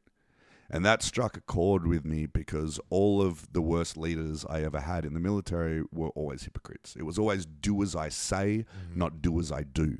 Yeah. And so I've always strove to be a lead by example sort of person. Never ask, even when I was training recruits in the Navy, when I was missing my limbs and I had prosthetics, I would, if they screw up in training, it's 50 push-ups. And so that can accrue to 1,200 push-ups. And if you don't do them by midnight, they double. And so I took it to the point where if they had to do them, then I would do them as well, to show them that this is a good leader. Yeah. And so I would do the 1,200 push-ups with them and whatever. And so I always strive to be that guy. And I just thought, okay, this is amazing. I need to, if Damo can do it, right, and he can still be this big weapon of a human being, and he literally stands by what he says and represents, and I want to be that guy too. So I went, okay, I'm going vegan. I went back to Bondi, and I lasted 2 days. Just straight vegan, not vegetarian, nothing. Bro, I didn't know any in-betweens. I didn't even know what I was supposed to eat. Oh my God. I was like, I'm fucking hungry. 2 days. 2 days. And so I put it on the back burner for a while, and then people that I respect kept popping up in the world. My buddy Ian Norrington, who's good friends with John Joseph. That's how I became friends with John. Damo, obviously. And then people around me kept popping up. And I firmly believe when the universe is talking to you, it's for a very good reason. And you need to listen. Like they're injecting things into your life so that you'll pay attention to them. And so I eventually thought, okay, I need to pay attention to this. And so I thought, I'll try again, and I'll just do it slowly. And so firstly, I used to eat a lot of kangaroo. I stopped eating kangaroo. Wow. God. And then it was piece by piece by piece over a series of 6 months. And, the last vestige of protein was eggs. Okay. And so I just, every time I would take something away, I'd try and replace it with 3 other things, which was really good because I never ate vegetables. I thought you had to eat all the chicken breasts in the world to get big and strong and muscles. And like I was fit, but I was never big whatsoever. Yeah. And so I was terrified. But I just ate more. And I just make these huge big bowls of spaghetti, spaghetti tofu and, whatever I could find at that point. And I didn't get all of those benefits that people talk about. They say, oh, I slept better. I have sleep apnea, so I never sleep well. I have like a little blue mouthpiece that I wear that helps. But people say, I've had more energy. I didn't have more energy. Yeah. But what I did notice was I didn't get injuries. I didn't have an injury for 4 years after that, like nothing. And I used to get them all the time from all my injuries in the military. Elbows would blow out, my tendonitis, my back, my shoulders. I didn't have a single injury that would like took me out of the game for 4 years. And if I did, it healed up within a couple of weeks. And so that blew me away. And I just loved it. And I felt like I can now honestly represent what I do for a living, which is, working with Shark Week, working with Discovery Channel, teaching people about this incredible animal that I've grown to love and respect, and why it's so important that we need to save it. And so now I can talk about not eating and destroying the ocean. What is the most destructive practice towards our ocean? Commercial fishing. Yes. Okay, so now I can talk about saving the oceans because I am not a part of that destruction. Right. And it's a very, very hard lesson for people to hear. And it sucks. I know. I grew up spearfishing with my grandfather. Wow. I love seafood. I love it. Okay. If I had to give up anything, it wouldn't be seafood. Okay. But that was the thing that I had to give up, mostly because that was where my existence was, in the ocean. Right. Yeah. And I see the decimation. My friends tell me stories of it when they're traveling and filming as well. And it's horrific. It's horrible. And for anyone who has seen Seaspiracy, I was going to say that Seaspiracy, it's heavy. yeah, they'll see it too. And if you haven't watched it, definitely watch it. It's really quite remarkable how destructive commercial fishing is on our oceans. It is, because in the media they're like, use paper straws, and it's the straws and the plastic cups and all that. But when we watch that documentary, it's like it has nothing to do with that. It's all fishing nets. It's so crazy how that is, man. Yeah. Yeah. The 90% or something like 80-90% of all trash in the ocean is discarded fishing gear. I definitely realized that from going out with Sea Shepherd, being able to go out on one of their on their expeditions, in Mexico, and they were explaining, about that, how they go and get those nets, and it was I had no idea. Me either until I saw the documentary, because I was thinking it was everything else too. Yeah. Kip's movie, What the Health, Mm-hmm. helped a lot, and I did Cowspiracy. Yeah. I tried Dominion, but I lasted about 15 minutes. It was too heartbreaking. Which one? Dominion. Oh yeah, I tried that too. But I was already vegan at that point. I'm like, I'm not going to torture myself. Earthlings too. That's I heavy. still haven't seen Earthlings. I'm It's like, heavy. it hurts my soul now. Yeah. And I don't want to be a part of it, so I don't need to sell myself anymore. And I don't preach it a lot. I have a lot of friends that preach it, and they're like very big vegan people, have the V tattoos and all that sort of stuff. and I get it. Like, I really do get it. Like, there is a realm for that, and that does help change people. But I'm more of a quiet achiever. I like to draw people in with what I do, with how healthy and fit I am. And then they find out that I'm plant-based and vegan, and they're like, "Oh shit, that's great. You can do this, and you can lift that much, and you can be fit and healthy." I'm like, "Yeah, absolutely. You can have muscles." Yeah, I'm turning 46 in March, so like, if I can do it and still be healthy and strong, I've been doing it for 6 years. Then like, there really isn't an excuse. Yeah. Like, in this modern day and age, and most people get their meat sources, the protein, from the supermarket, which is factory farming, which is a blight on humanity, and we literally are paying money every time we go to the supermarket to fund torture and suffering. It's horrible to think that, but that is literally what people are doing. We don't need to do that. Yeah. And so I don't want to be a part of it anymore. Yeah, I feel like steak should be like a luxury. They should be like $100-something. You know what I'm saying? Like, it should be like high end just to have a steak. It should be, if they're even going to make steaks anymore. Well, if all they have to do is remove the government subsidiaries, and it would be, dairy and poultry and meat, it's funded by the government because it's too expensive. So all of the it doesn't. It's crazy. It's completely backwards. If anything, they should be giving money to people who are growing vegetables and grains and things like that are moving away people. from the monocrops, right? Actually give them money for the organic farming and the multi-crops, so they're actually supporting each other instead of these huge destructive monocrops that destroy the ground just as much as the pesticides that they're putting on them. Right. Yeah. And it's a horrible cycle, because a lot of this connected with people's health, and of course that's another cost on people and everything. Like with everything that's going on with like your doctors telling you from eating this type of lifestyle, living this type of lifestyle, it's just like cholesterol, high blood pressure, diabetes. I mean, there's always been a health crisis going on in the U.S. for extremely long time that people have been ignoring. So It's affordable though. That's one of the big problems. People think being vegan isn't. It's so expensive. That's like another thing. It can be expensive. It can also be cheap. Yep. One of my really good friends, Josh, survives on very minimal amounts spent on groceries. And he's a big dude and he's a super fit dude. And he eats the same thing every day and he loves it. And he spends like $130 a week on food. Yeah. Meanwhile, I'm getting like $300 from Instacart, like 4 times a week, because I like eating tortellini. I mean, some of the restaurants can be expensive, but you treat yourself once. You know what I mean? Once in a while, yeah. I try not to eat out that much. That's crazy. You have a question? Grab the mic. You have a question? Sorry. Good question. I was talking the mic. Don't get any peanut butter on my mic. Go ahead. Okay, honestly, so I'm not an argument, but I have this a lot with certain people, and I want to know your perspective on. People like to say, if being vegan is so good for you, I want to know what you have to say about this, because I've heard it from so many different people. Eating meat is the way we've done it for hundreds of thousands of years, from the age of time.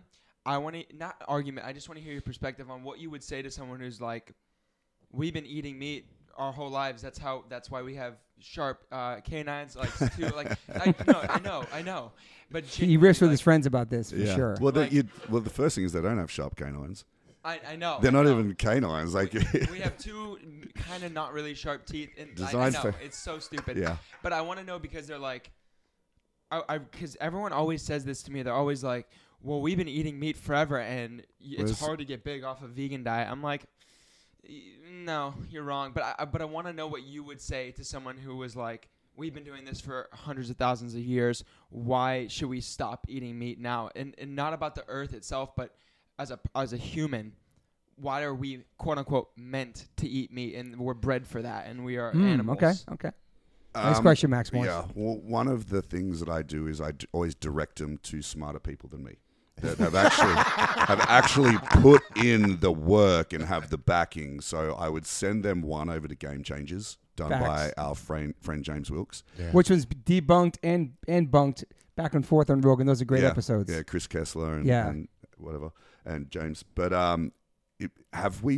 where's this evidence that meat was always beneficial to us, and we've been doing it for hundreds of thousands of years? If you look at those studies that James did, and seeing the most athletic people were the gladiators, and they cut down their bones and did the test and discovered that they were eating 90 to 95% vegetables. So where is this? You know what it is? It's a comfort to do the things that you've always done because you know how to do it. It's facts. And we've been raised to do this. And if it was the other way around and animals were worshipped, say, like Muslims don't eat pigs. Imagine trying to teach them that, you got to eat pigs. It wouldn't work, because they've always done it one way. It's a religious belief. Sacred cows in India. Yeah. It's comfortable. Yeah. And people don't like getting uncomfortable. I believe in getting uncomfortable, because that is where you're given the opportunity to grow and change and become the strong, resilient human being that you're supposed to be, instead of just staying this one path and being comfortable and everything's okay, and you never learn who you are. So to that, I always direct them to films, because they're always going to be able to explain it better than I can. But also, where is this evidence that this is what we've been doing for hundreds and thousands of years? Some people would argue that we actually became the way we are because of the foods we sow and reap, because that actually built civilization, because we were actually allowed to stop. We didn't have to roam as nomads, hunting and hunting and hunting. Which is I was just going to point out. It's like people don't understand how difficult it is to hunt down an animal, and then the whole process of making into edible meat and everything like that. Yeah. Not everybody's going to be able to do that, and we don't live in that time period anymore. Yeah, things change. Things have definitely radically changed, and it's unsustainable. For everyone to be able to do that, it's just not possible, and there's no need for it. That's the other angle. It doesn't make any sense. There's a lot of things we did in the past that don't make sense now. I mean, not in comparison. There was slavery. but there still going on, but it doesn't mean that, we always did that for hundreds and hundreds of years. It still doesn't make it right. Good point. Great point. But it's just like, nobody's going to be out there. There's no need for people to go out and do all the hunting and stuff that people think like, yeah, that's our natural. Nobody that we know is living in that type of lifestyle. We live in big cities with a lot of people, and there's a lot of different options that are out there, and there's no reason to live in that lifestyle. It's not realistic. For domesticated modern human beings. Yeah. There is always going to be a requirement for subsistence hunting for these small villages and people, nomads and things like that. Like, they have to eat these animals, and they have to live off the ocean because that's all they have. Yeah. And there's always going to be, there's going to be a need in places like Hawaii where the deer are overpopulating and they're destroying the island. Are there other options? Yes. They could take that, repopulate. They could, they're going to kill it because they're destroying islands and stuff like that. But why not use that to feed homeless? Or, there are other options to people just going out and hunting things for sport. Like, that's one thing I hate the most, especially shark fishing. Ooh. Yeah. You're literally just torturing and murdering an animal for fun. And also like, tigers and like rhinos and like the people do the trophy hunting. Yeah. I hate that shit. That angers me so much. Yeah. And the one thing that I hear a lot is but we need to kill these animals and these to make food because it's so overpopulated. You want to know why it's overpopulated? It's because we mass produce cows, and pigs, and we mass produce it for consumption. Yeah. They're not just there. They're not just there. Well, also because we have interjected humanity into the world around us so greatly that they no longer have predators because we wanted to stay safe. So what do? We killed the mountain lions, we killed the wolves, we killed the bears. So there's, you want to have these animals, there's a balance. There is like these animals, the antelope, the deer and whatever, they can produce at a certain rate because those animals need that amount of food to survive, the predators. Yeah. It's the same with sharks. We need these sharks. They're slow to mature. They're slow to reproduce because they're the apex. We don't want them overpopulating. But the fish underneath them that they eat, they populate and become sexually mature very, very rapidly so that there's food for them, for the sharks to eat. You remove the sharks, there's nothing to stop that overpopulation. Those fish that the sharks eat will explode in numbers. Then they decimate everything underneath them. So you think about the fish under them that are herbivorous, and they might eat the algae off the coral reefs. There's no sharks eating the carnivorous fish. The carnivorous fish wipe out those herbivorous fish. Now there's nothing to eat the algae. The algae consumes the reef, destroys it, suffocates it. Now there's no home for that whole system. There's no eels, there's no rays, there's no mollusks, there's no anemones. There's none of that stuff. So by removing sharks, you have wiped out the whole ecosystem. That's what people don't understand. By wiping out the whole ecosystem, guess what happens to that area? You've created a dead zone.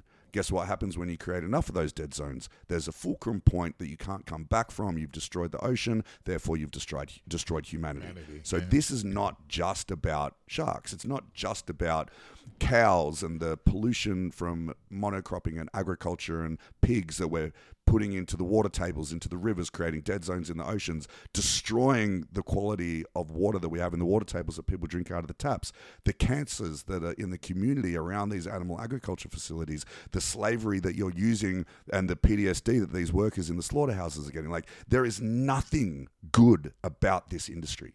Nothing. Except that it feeds populations that we could feed without those animals. Right. It seems like, how long have you been vegan for now? 6 years. It seems like your world just fucking opened up completely just by having that conversation with that guy about the killing and putting that together and you becoming vegan. Then you realize it's not just about eating animals, it's about the environment. And it's amazing, dude. Well, it started with a little spark of not wanting to be a hypocrite. Yeah. And then it just grew from there. And the more you learn about it, the more you understand it. But you can feel your passion about it too. You know what I mean? It's a really big part of you. It's hard. You know, you go through the phases. Yeah. When you turn vegan, and one of them is uncontrollable fury. Yeah. And you want everybody to be that way or feel listen to you and like, do you see what's happening? Yeah. You know what I mean? Shake people, wake them up, but then you don't want to be too preachy or then you want to be... So occasionally it comes out and I'm just like, how can you be so blind? How can you care so little about another living being? Like that, the lack of compassion is what kills me the most. Then they have the argument, well, the veganism kills the crop dusters and, kills all the rabbits. And what about the plants? They're breathing too. They have feelings too. It's like, come on. And the stereotypes are like meat, to be manly and have the protein, you have to eat the meat. That's a total thing we've been the world's talked about for years, a fabrication of that. Like, you have to get meat to muscles and all that stuff. I'm bigger and stronger than I've ever been. Like I said, I was eating all the chickens in the world. I was only eating chicken and broccoli or kangaroo. And I never got those muscles. I'm actually bigger and stronger than I've ever been. And man. I'm turning 46 and I'm still strong. I don't struggle keeping weight on. I can testify to that. I felt very weak and I was like, man, I need to step up my game, man. Oh, when you guys are doing some highway health stuff? Yeah, we went to the gym and it was just like, holy shit. And I'm by no means a bodybuilder. I'm not like shredded or ripped or huge. But I also don't want to be. I'm not watching my macros. I don't count my calories. I don't do any of that. I just eat whatever the fuck I want. Yeah. And then I exercise. Exactly. Yeah. You have 3 books, right? Uncaged, Tough as Fuck, and then the new one, Shark. Is that true? 3 books? No, or more. I have. So the first one was No Time for Fear. That was the original one that came out only in Australia. Okay. And then during COVID, I got really bored and I wrote Tough AF about. Yeah. It was just a short ebook I wrote about how I went from like smoking, drinking piece of athletic shit to like an elite military athlete, like what training I did to get there. Okay. And then I wrote Uncaged, which was the updated version of No Time for Fear, because there was like 8 years worth of stories after that book that no one knew about. It was never released in America. So I'm like, all right, I'm going to rewrite this whole thing. That came out in November last year. And then I got a book with HarperCollins called Shark. Congrats. HarperCollins is no joke, man. Yeah, they're really good. Awesome. I've been doing continuous PR out here. I did Good Morning America, Access Hollywood, like iHeartRadio tours. So that's going really well. It was number 1 on one of the new release Amazon lists. And I'm just about to hopefully drop my first kids book. Oh, wow. Yeah, so I was going to self-publish, and then I sent it to my management, and they're like, don't you fucking dare self-publish this. They're like, this is amazing. Let me pitch it out there. I wanted to write a series of books about things that you go through as a kid and growing up. So for me, the first one was about amputation. Okay. So the story is about Bruce, the big red kangaroo that loses his tail. Wow. Yeah, and how, he calls on his friends and they go to get help and get information and eventually, overcome this sort of thing. And then I want to do bullying and I want to, being stories about being different, Yeah. Love it, man. That sort of thing. So hopefully that will get picked up and, but I love just sharing information, and books was such a huge part of my life, helped me escape the reality of my world, that I just want to, hopefully give some people some good stories, teach us some lessons, make a difference in their lives. I love that. What about documentary someday? Actually, my friend Fran, who did Ray Parker Jr.'s and Dolly Parton's documentary and that sort of stuff, he started. Yeah, Fran. Yeah. He read Uncaged and he called me and he's like, "Oh yeah, dude, I'm 30 pages in. The story is amazing. Has anyone bought the rights to this?" I'm like, bro, I'm just waiting for Steven Spielberg to come knocking. So he's like, don't sell it. So he's been talking to my managers over the past couple of months. Nice. So that would be great. We'll see how that goes. He's an awesome director. Yeah. I don't really get wrapped around the axles on anything anymore until it's actually happening. Yeah, sure. Because you go in this industry for so long, and I got asked to be a recurring main character on NCIS Los Angeles. I was asking about acting year. stuff, yeah. And it was like they wanted me. They called me, they emailed me, they contacted me on social media, they called my managers, and it was like my role. And I'm like, oh, this is rad. Right. Do you have a working visa? Yes. Okay. Does your visa say actor? No. Man. So I never get excited until it's actually happening anymore. So we'll see. Whatever, I don't care. I'm not doing it for that. I'm not doing it for anyone else. I'm doing it because it makes me feel good. I enjoy it. And if none of these things sell, you know what? At least I'll still be continuing this life where I have a bunch of cool stories. I've done a bunch of things. I've tried to help people along the way. And all I really want to feel is like I have no regrets when I die the next time.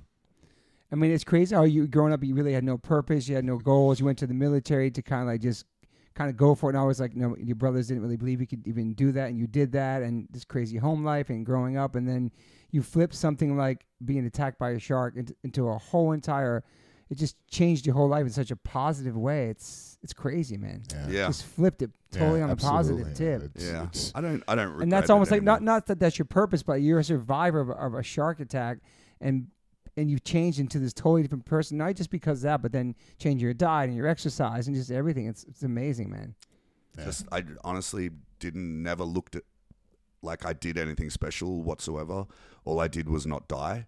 Yeah. And then I just want my life to have purpose. That's it. And I like staying busy. Because I wasted too much time in my teen years and my early 20s. Yeah. And I vowed, that was the whole reason I could get off drugs as well when I was on the painkillers. You know, I was at home and I had Oxycontin, I had Endone, I had gabapentin, I had temazepam, I had all this big bowl of drugs that I could self-administer to myself. But I was living in a fog and a cloud, and I didn't know how to focus on anything. I couldn't concentrate. And I thought, oh, I've been here before.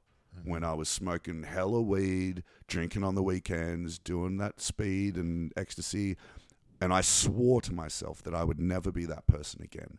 And so that was what powered me to get off those drugs earlier than I was even supposed to by the doctors. Yeah. And so I just want to have purpose in my life and have some good stories. And that's it. And like I said, you have some great stories, help man. people along the way. Yeah. You know, it's definitely what's the point of it if you can't make other people's lives better around you as well?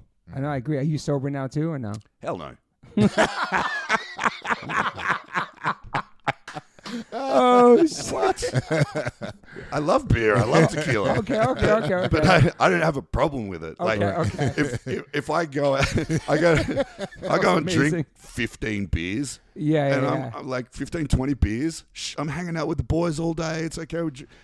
But I won't drink for another week. I'm like, I don't like. Right. Doesn't bother me. Yeah. I'm actually going through. I don't like to call it sober because I'm not trying to stop myself from doing anything. Somebody was saying like you're sober if you've had a problem.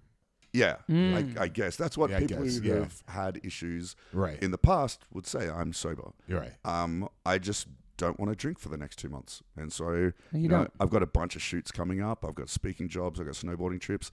I just don't want to drink because I want to be sharp. Yeah. And so you know, until I finish my jobs at the start of April, I'm going to do my very best to just not drink. Yeah. If it happens, if I have a beer, whatever, I'm not going to beat myself up. It's okay. Yeah. I'm just like, okay, back on it now. You still get nervous speaking? Sometimes when I haven't done it in a while. For the first year, my trick was know the first thing that I'm going to say and the last thing that I'm going to say, and everything else in the middle will be okay. And I'd get off stage for the first year and everyone would be clapping and I would think to myself, I have no idea what I just said. But they're clapping, so it must have been okay. Do you ever watch stuff back of you speaking? Never. Okay. Never. I've been doing it so long now, I understand what works. Yeah. And I know how to play that up. I know how to take people on this emotional roller coaster with me, and I really enjoy that. I have men cry, I have women cry, and I take them down to the dark depths where they're like tearing up, and then that is like it can't get any worse, and you crack a joke. You end it on a funny, and they're crying and they're laughing and they're feeling so much, and I love that. I've had 70 people pass out over the years. 70? Yeah. I haven't had it for from hearing the story, from seeing, from me talking through it, and also showing some of the surgery photos and the shark attack footage. And people, it's funny because it's always like I'll get to like 2 slides after the surgery photos, and people will fall over. And so I had like 6 people once at a launch for Microsoft. Out of those 70 people, 67 of them are men. Never had a kid. And I've never had an American. So I was doing a job, like I've moved out here and I've toned it down a lot because I don't want people passing out anymore. It used to be funny. Now it's like so hard to get people's attention back. I'm like, can you just pay attention to me now? And so I toned it down a lot. But there was one job where I got a dude passed out. It was like crowd of 400 here in America somewhere, and guy passed out, and I'm like, "Hey, my first American!" And his table yelled out, "He's Canadian." Still no Americans, which I'm fine with. Wow. Yeah. Do you have any regrets? You seem like a person with no regrets, really. What's the point? Yeah. Yeah. Regrets, I've treated people poorly, and sometimes, I get tired and cranky and I'll say the wrong thing, and I'm not always the nicest person on earth, but I know how to say sorry. I know how to, make it better. I know I'm not an asshole, even though driving around in LA kind of makes me one. Oh, yeah, for sure. It's like, whew, deep breaths. Let it go. And so what's like a daily ritual for you, or something you do besides coffee and working out? You have like a schedule? I get up, I make my bed, I go to the gym. I come home, I makes eat his breakfast. bed. Yeah. Talk Again, about important we talk that about is. this on many issues. It's very important. I come home, I eat breakfast, I walk my dogs. So just training, yeah. It's always the physical fitness. So it was one of the things that got me through the rehab, because I had to do it all myself, because there wasn't any military rehabilitation hospital. And so when they tried to send me off to an old person's hospital for rehab, I was like, fuck no. I live at Bondi Beach. I'm going home. And my best friend drove me to the army base every day. And so every day I was in the gym. And so what I did in the infantry, it was what I did in the clearance dive, was get up, go to work out. So it is my routine. Yeah. And if I did, I'll do 3 days on, I'll do push, legs, pull workout, and then I'll have a day off. Those days are rest days. I get to roll over and give my fiance a hug, have a little snooze in, and then we get up, make breakfast, walk the dogs. What's a good amount of sleep for you per night? Oh God, more the better. I'm not you one said of those. you're a shitty sleeper, though. Yeah, I'm a shitty sleeper. So yeah. If I can get 8, then I'm good. Oh, that's good. Okay, but it's sometimes it's interrupted. The other day, I was doing a shoot for a movie that I was telling you guys about. Yeah. I still can't think of his name. UFC fighter that was in The Expendables, Randy Couture. Oh. So I was playing a skinhead for one of his movies, and I'd had too much coffee that day. And so I went home and I laid awake for most of the night in bed. And so I didn't get much sleep, but I still got up and I slept until 9 instead of 5 or 6, and I went to the gym. Is your mind always thinking about things? It's hard to shut down? No, I'm pretty good at at shutting it off. Okay. I'm just not that intelligent. And so, it's pretty easy. I think that's one of the things that women don't like about men, is because a lot of I don't know what it's like now. I haven't been in a relationship for a long time like that, whereas like, what are you thinking about? And I'm like, nothing. And like, come on, you gotta be thinking about something. Whereas men, I think we can literally be Homer Simpson and our brain is a donkey under a tree, like asleep. It's and true. we're just on static, just a donkey under a tree. Yeah. So my brain often does that. Example. And I feel like that's helped me a lot over the years, just like switching off. I can literally think about nothing. And that's the whole thing about meditation, isn't it? Yeah, it is. Yeah. So I don't know how to meditate, because when I try to meditate, I start thinking about everything. But if I just sit down and switch off, I can do that. Yeah. Lucky you, man. Jeez. Yeah, that's pretty amazing to be able to do that. Silence my mind. Yeah. So that's what I do when I can't sleep. I just try and think about nothing. Are you an optimist or pessimist? Is there something in between? Yeah, a realist, my wife would call herself. Realist, yeah. I guess it's like my political beliefs. I'm more of an independent, where I believe in, you have great ideas, you have great ideas. So let's just combine all the good ideas. I like that.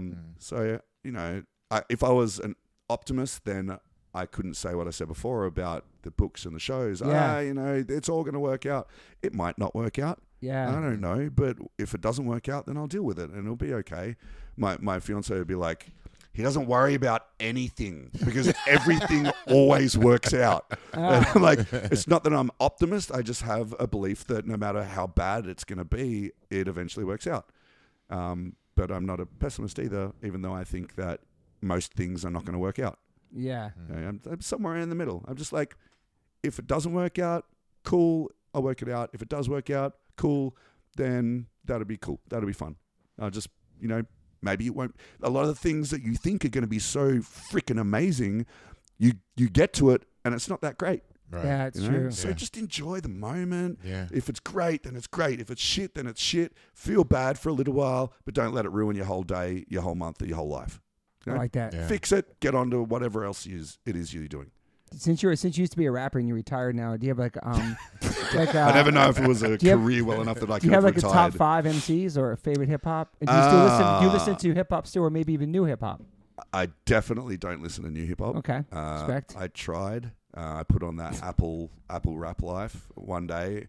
I was in the car for an hour and I had to skip every song for an hour except for one song. I can't remember who it was. I think Nas came on or something. Yeah. Now I really like 50 Cent still, even though he's not doing anything. Like 50 Cent, Wow. 50 Cent and Eminem got me through my deployments. That's amazing, dude. Nobody ever mentions 50, but 50, Yeah. Get Rich or Die Trying, the songs before that, How to Rob, all the originals, Yeah. dude, incredible. I really man. don't get sick of his music, but Rhiannon will always I've always been teased by my gym workout mix of 50 Cent and Ed Sheeran. I love that. I like to feel different things. Okay. You know, and his songs aren't like all these poppy love songs. Some of them are about getting fucked up with his boys. Yeah. You know, and having having sex and partying and all that sort of stuff. So, but then sometimes there's like a catchy love song. I'm like, I don't want to like feel like I got to peel someone's cap and Yeah. being a gangster the whole workout. Sometimes I need to bring it down. Yeah. Like, Okay. there's some good-looking girls at the gym. I want to feel like, well, I don't know. Just take it as it comes. So would you have a top 5 rappers? Top 5. Lyrically, I'd have to say Eminem is probably the best out there at the moment. 50, old Nas, like Illmatic, definitely.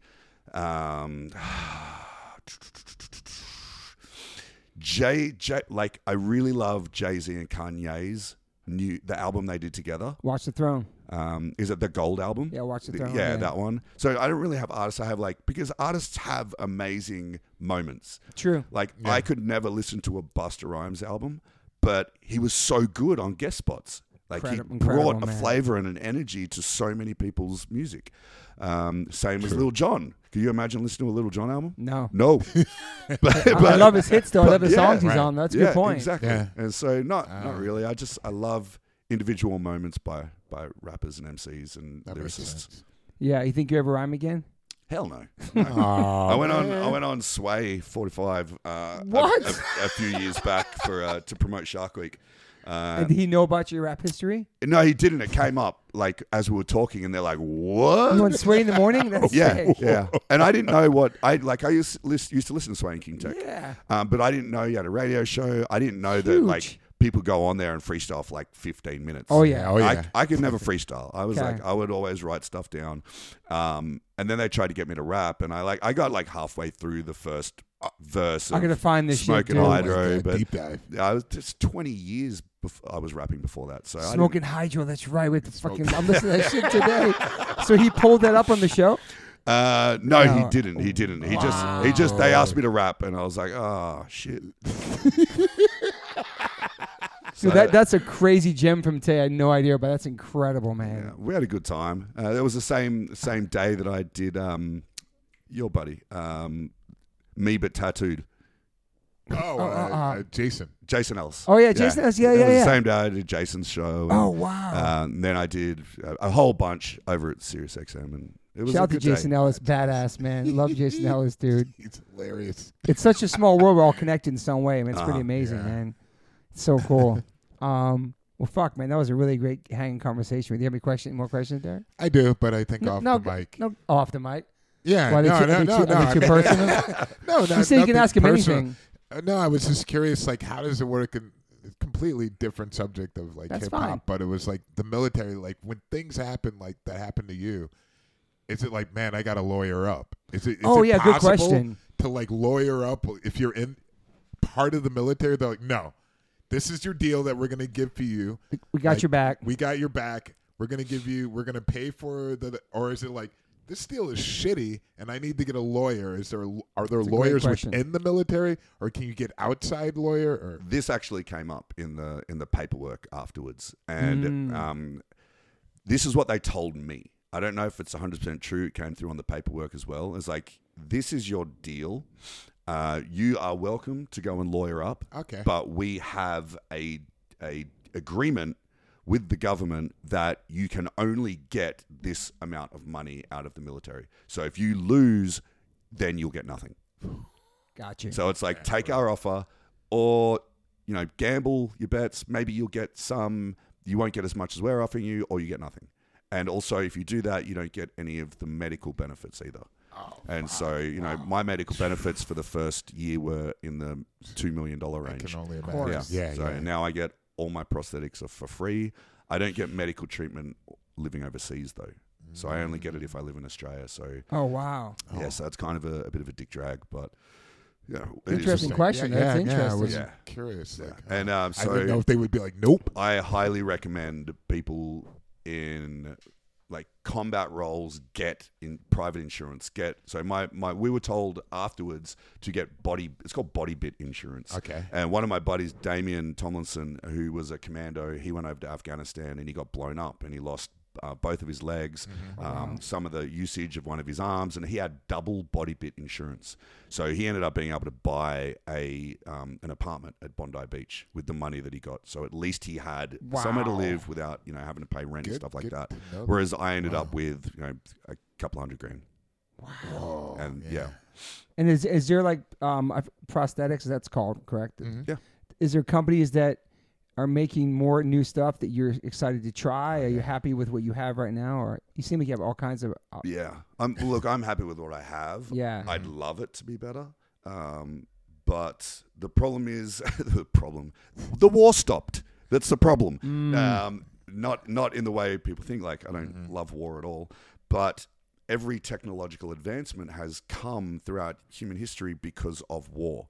And so when all the American soldiers were coming home missing limbs and stuff like that through Iraq, through Afghanistan, the American government was throwing millions and millions and millions of dollars into R&D for these companies to get better and better. And now that has died off, the innovation has slowed down. Got you. So it went from like pretty good stuff to absolutely phenomenal stuff. With my leg has 6 microprocessors in it, an accelerometer, a gyroscope. It's waterproof. It's got a running mode. It's got a free swing mode. It's like all this stuff, but it's not getting much better as quickly as it was before. Right. Same with the hand. I've had this hand that hasn't advanced in any way that I'm aware of in 10 years. Oh wow. Okay. But it came up to this hand very, very quickly. It advanced very quickly to get to this during the wartime. And so that's I would love it if it got quicker, but unless people are the best thing about what's happening with prosthetic technology is this stuff that I have is so damn expensive. Normal people can't afford it. Yeah. So there's other companies out there. There's one company called Unlimited Tomorrow that has created an amazing prosthetic hand, and it's probably $8,000.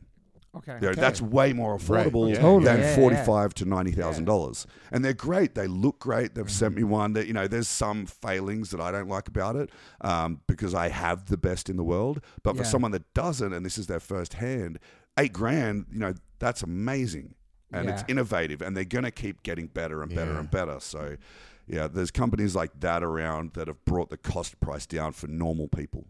Okay, that's the best thing that's happened. That's amazing. I remember seeing like even back in the day, like people had wooden ones like a long time ago. Remember, like just way back. It was. It's crazy how far it's come. Thank God for smart people. Yeah, I know. If it was left up to me, I'd be pretty good at Halloween. I but definitely. That's about it. I'm thankful for those smart people. Absolutely, every day, because I'm just like, I don't know how any of this stuff works or putting none of it.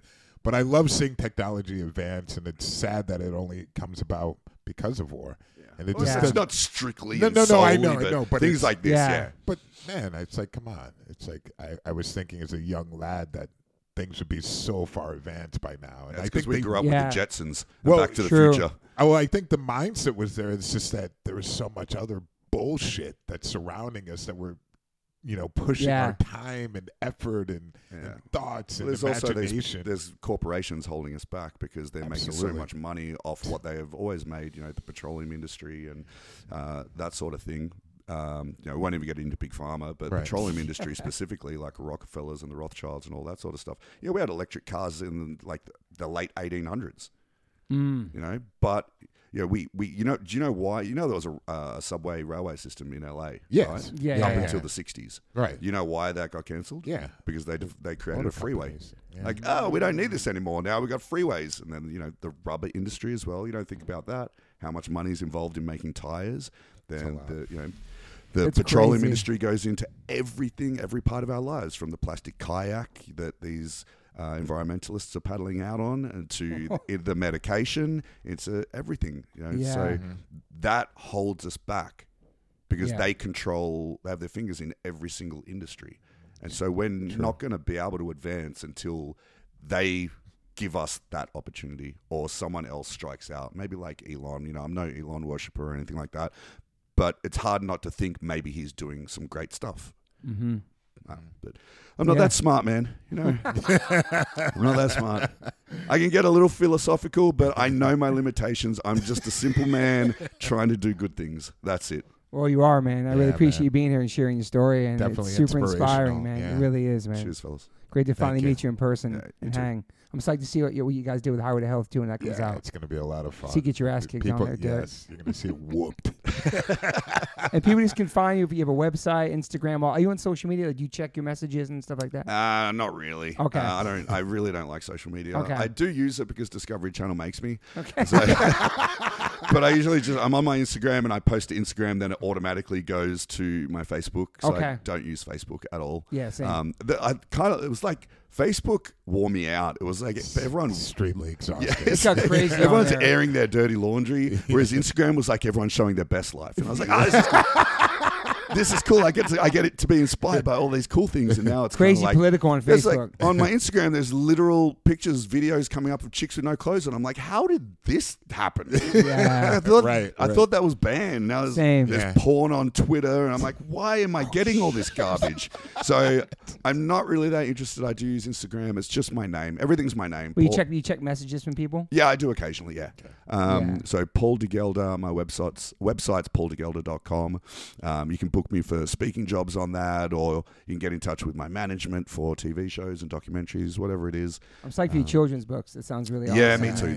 I love working with kids. Yeah. They were the ones that got me into the speaking industry. Yeah, for sure. Made me feel the best, and so hopefully I can help out the kids a bit. When will those books come out? This year, maybe? I was going to self-publish like next week. You were told not to, though. Right? Yeah, now it's up to my managers. They're going to get back to me within the next week, they said, and tell me what they got. So we'll see. Can you say the names of the books at all? No, you have names. Well, the first one was just like a litmus test. So this is Bruce, the big red kangaroo that loses his tail. Bruce. So we'll see if that gets picked up. I wrote that book in half a day. Wow. So it's so much easier than writing a normal book. I'm sure. I got to spend 6 months to a year writing all the other books. Yeah. Then I got to get my buddy Geraint, who's a Welsh, Iraq, Afghanistan vet.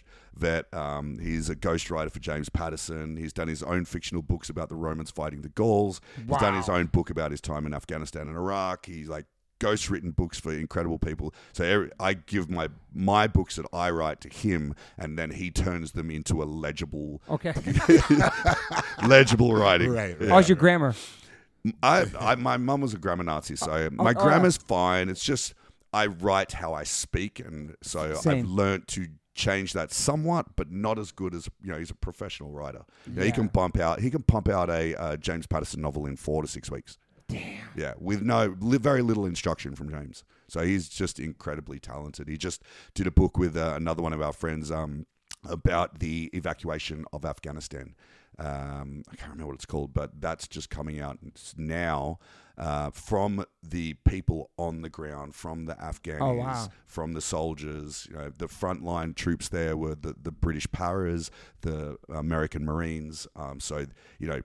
Everyone on the ground, no influence whatsoever, telling the true story of what happened with that horrible evacuation from Afghanistan. Wow. Yeah, so that's going to be a really good book. His name's Geraint Jones, so look him up. I definitely want to check that out. Awesome. Well, thank you for being here, man. I really appreciate it. That was incredible. Pleasure. Incredible. You hungry? Awesome. You hungry? Yes, stop. Yes. All right. All right. Bye, everybody. Peace.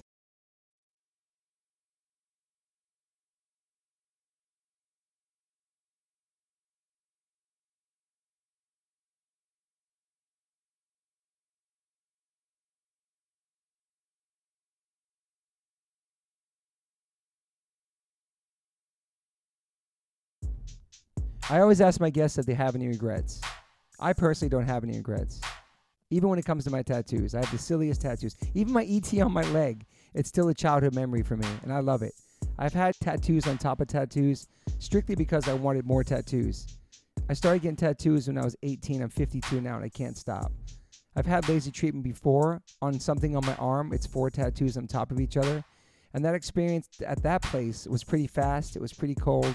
It was in and out, swipe the credit card. Don't really tell me much. Didn't give me much details or anything was going to happen. So I never went back. So as of most recently, I'm so lucky enough to have had 2 sessions at Removery Tattoo Removal. My tattoo on my arm that looks like a big black blob is now super light. I've had 2 sessions. I have a long road ahead of me. None of this stuff happens overnight. You cannot take a tattoo up in one sitting. You have to be patient. And it's painful. They ice you up. It's super fast. To me, it felt like a bunch of rubber bands. But what's more painful than that is looking at something on your body that you think you're stuck with for the rest of your life. That sucks. But now for me, I'm really happy I started this journey. I'm slowly going to get this tattoo removed. I never thought in a million years I have any kind of real estate on my arm. I don't even know what I want, but it's exciting. I'm so honored to announce that One Life, One Chance podcast is now with Removery. I have a code. Use TobyH20 and get $100 off your first session. Call 866-934-4570 or go to removery.com. One of the most experienced tattoo removal companies in the world. Over 600,000 removal treatments done. 100 locations. U.S., Canada, and Australia. State-of-the-art peak-away laser technology. Cryo-technology to reduce any discomfort. This is so exciting for me because all I do in these podcasts is talk about tattoos. From day one, if you've been listening to this podcast, talk about tattoos, talk about getting removed, talk about getting covered up. So this is such a perfect fit for me. Once again, go to removery.com or call 866-934-4570. Use my code TobyH20 and get $100 off. These guys are located everywhere. Try it out. Yo, people always ask me what kind of frames I'm rocking. I've been rocking Caddis for a couple years. They make amazing progressive readers, which I wear. Also, they make sunglass readers, anti-glare, anti-smudge coating, anti-scratch, and anti-aging. That's why I look mad young when I wear them. I'm just kidding. But they make amazing frames. Caddis, so stoked to have you guys part of the podcast. You can go to caddislife.com/Toby10 and get $10 off your first purchase. Stoked. Thank you, Caddis. Welcome to the fam. Yo, Liquid Death, thank you so much for hydrating all my guests, taking care of me and my family and my friends. Love your water, love your brand, love what you stand for, love what you give back to the community. If you want to learn more about Liquid Death and how it started, listen to episode 115 with the co-founder, owner, and creator of Liquid Death, Mike Cesario. Just a punk rock skateboarding kid from Delaware with a dream. It's an incredible story, incredible journey. They have now blessed me with my own code. So if you go liquiddeath.com/Toby, you get free shipping on any items you order from liquiddeath.com. Thank you so much, Liquid Death. Death to plastic, murder your thirst. Stay hydrated. You know H2O saves lives.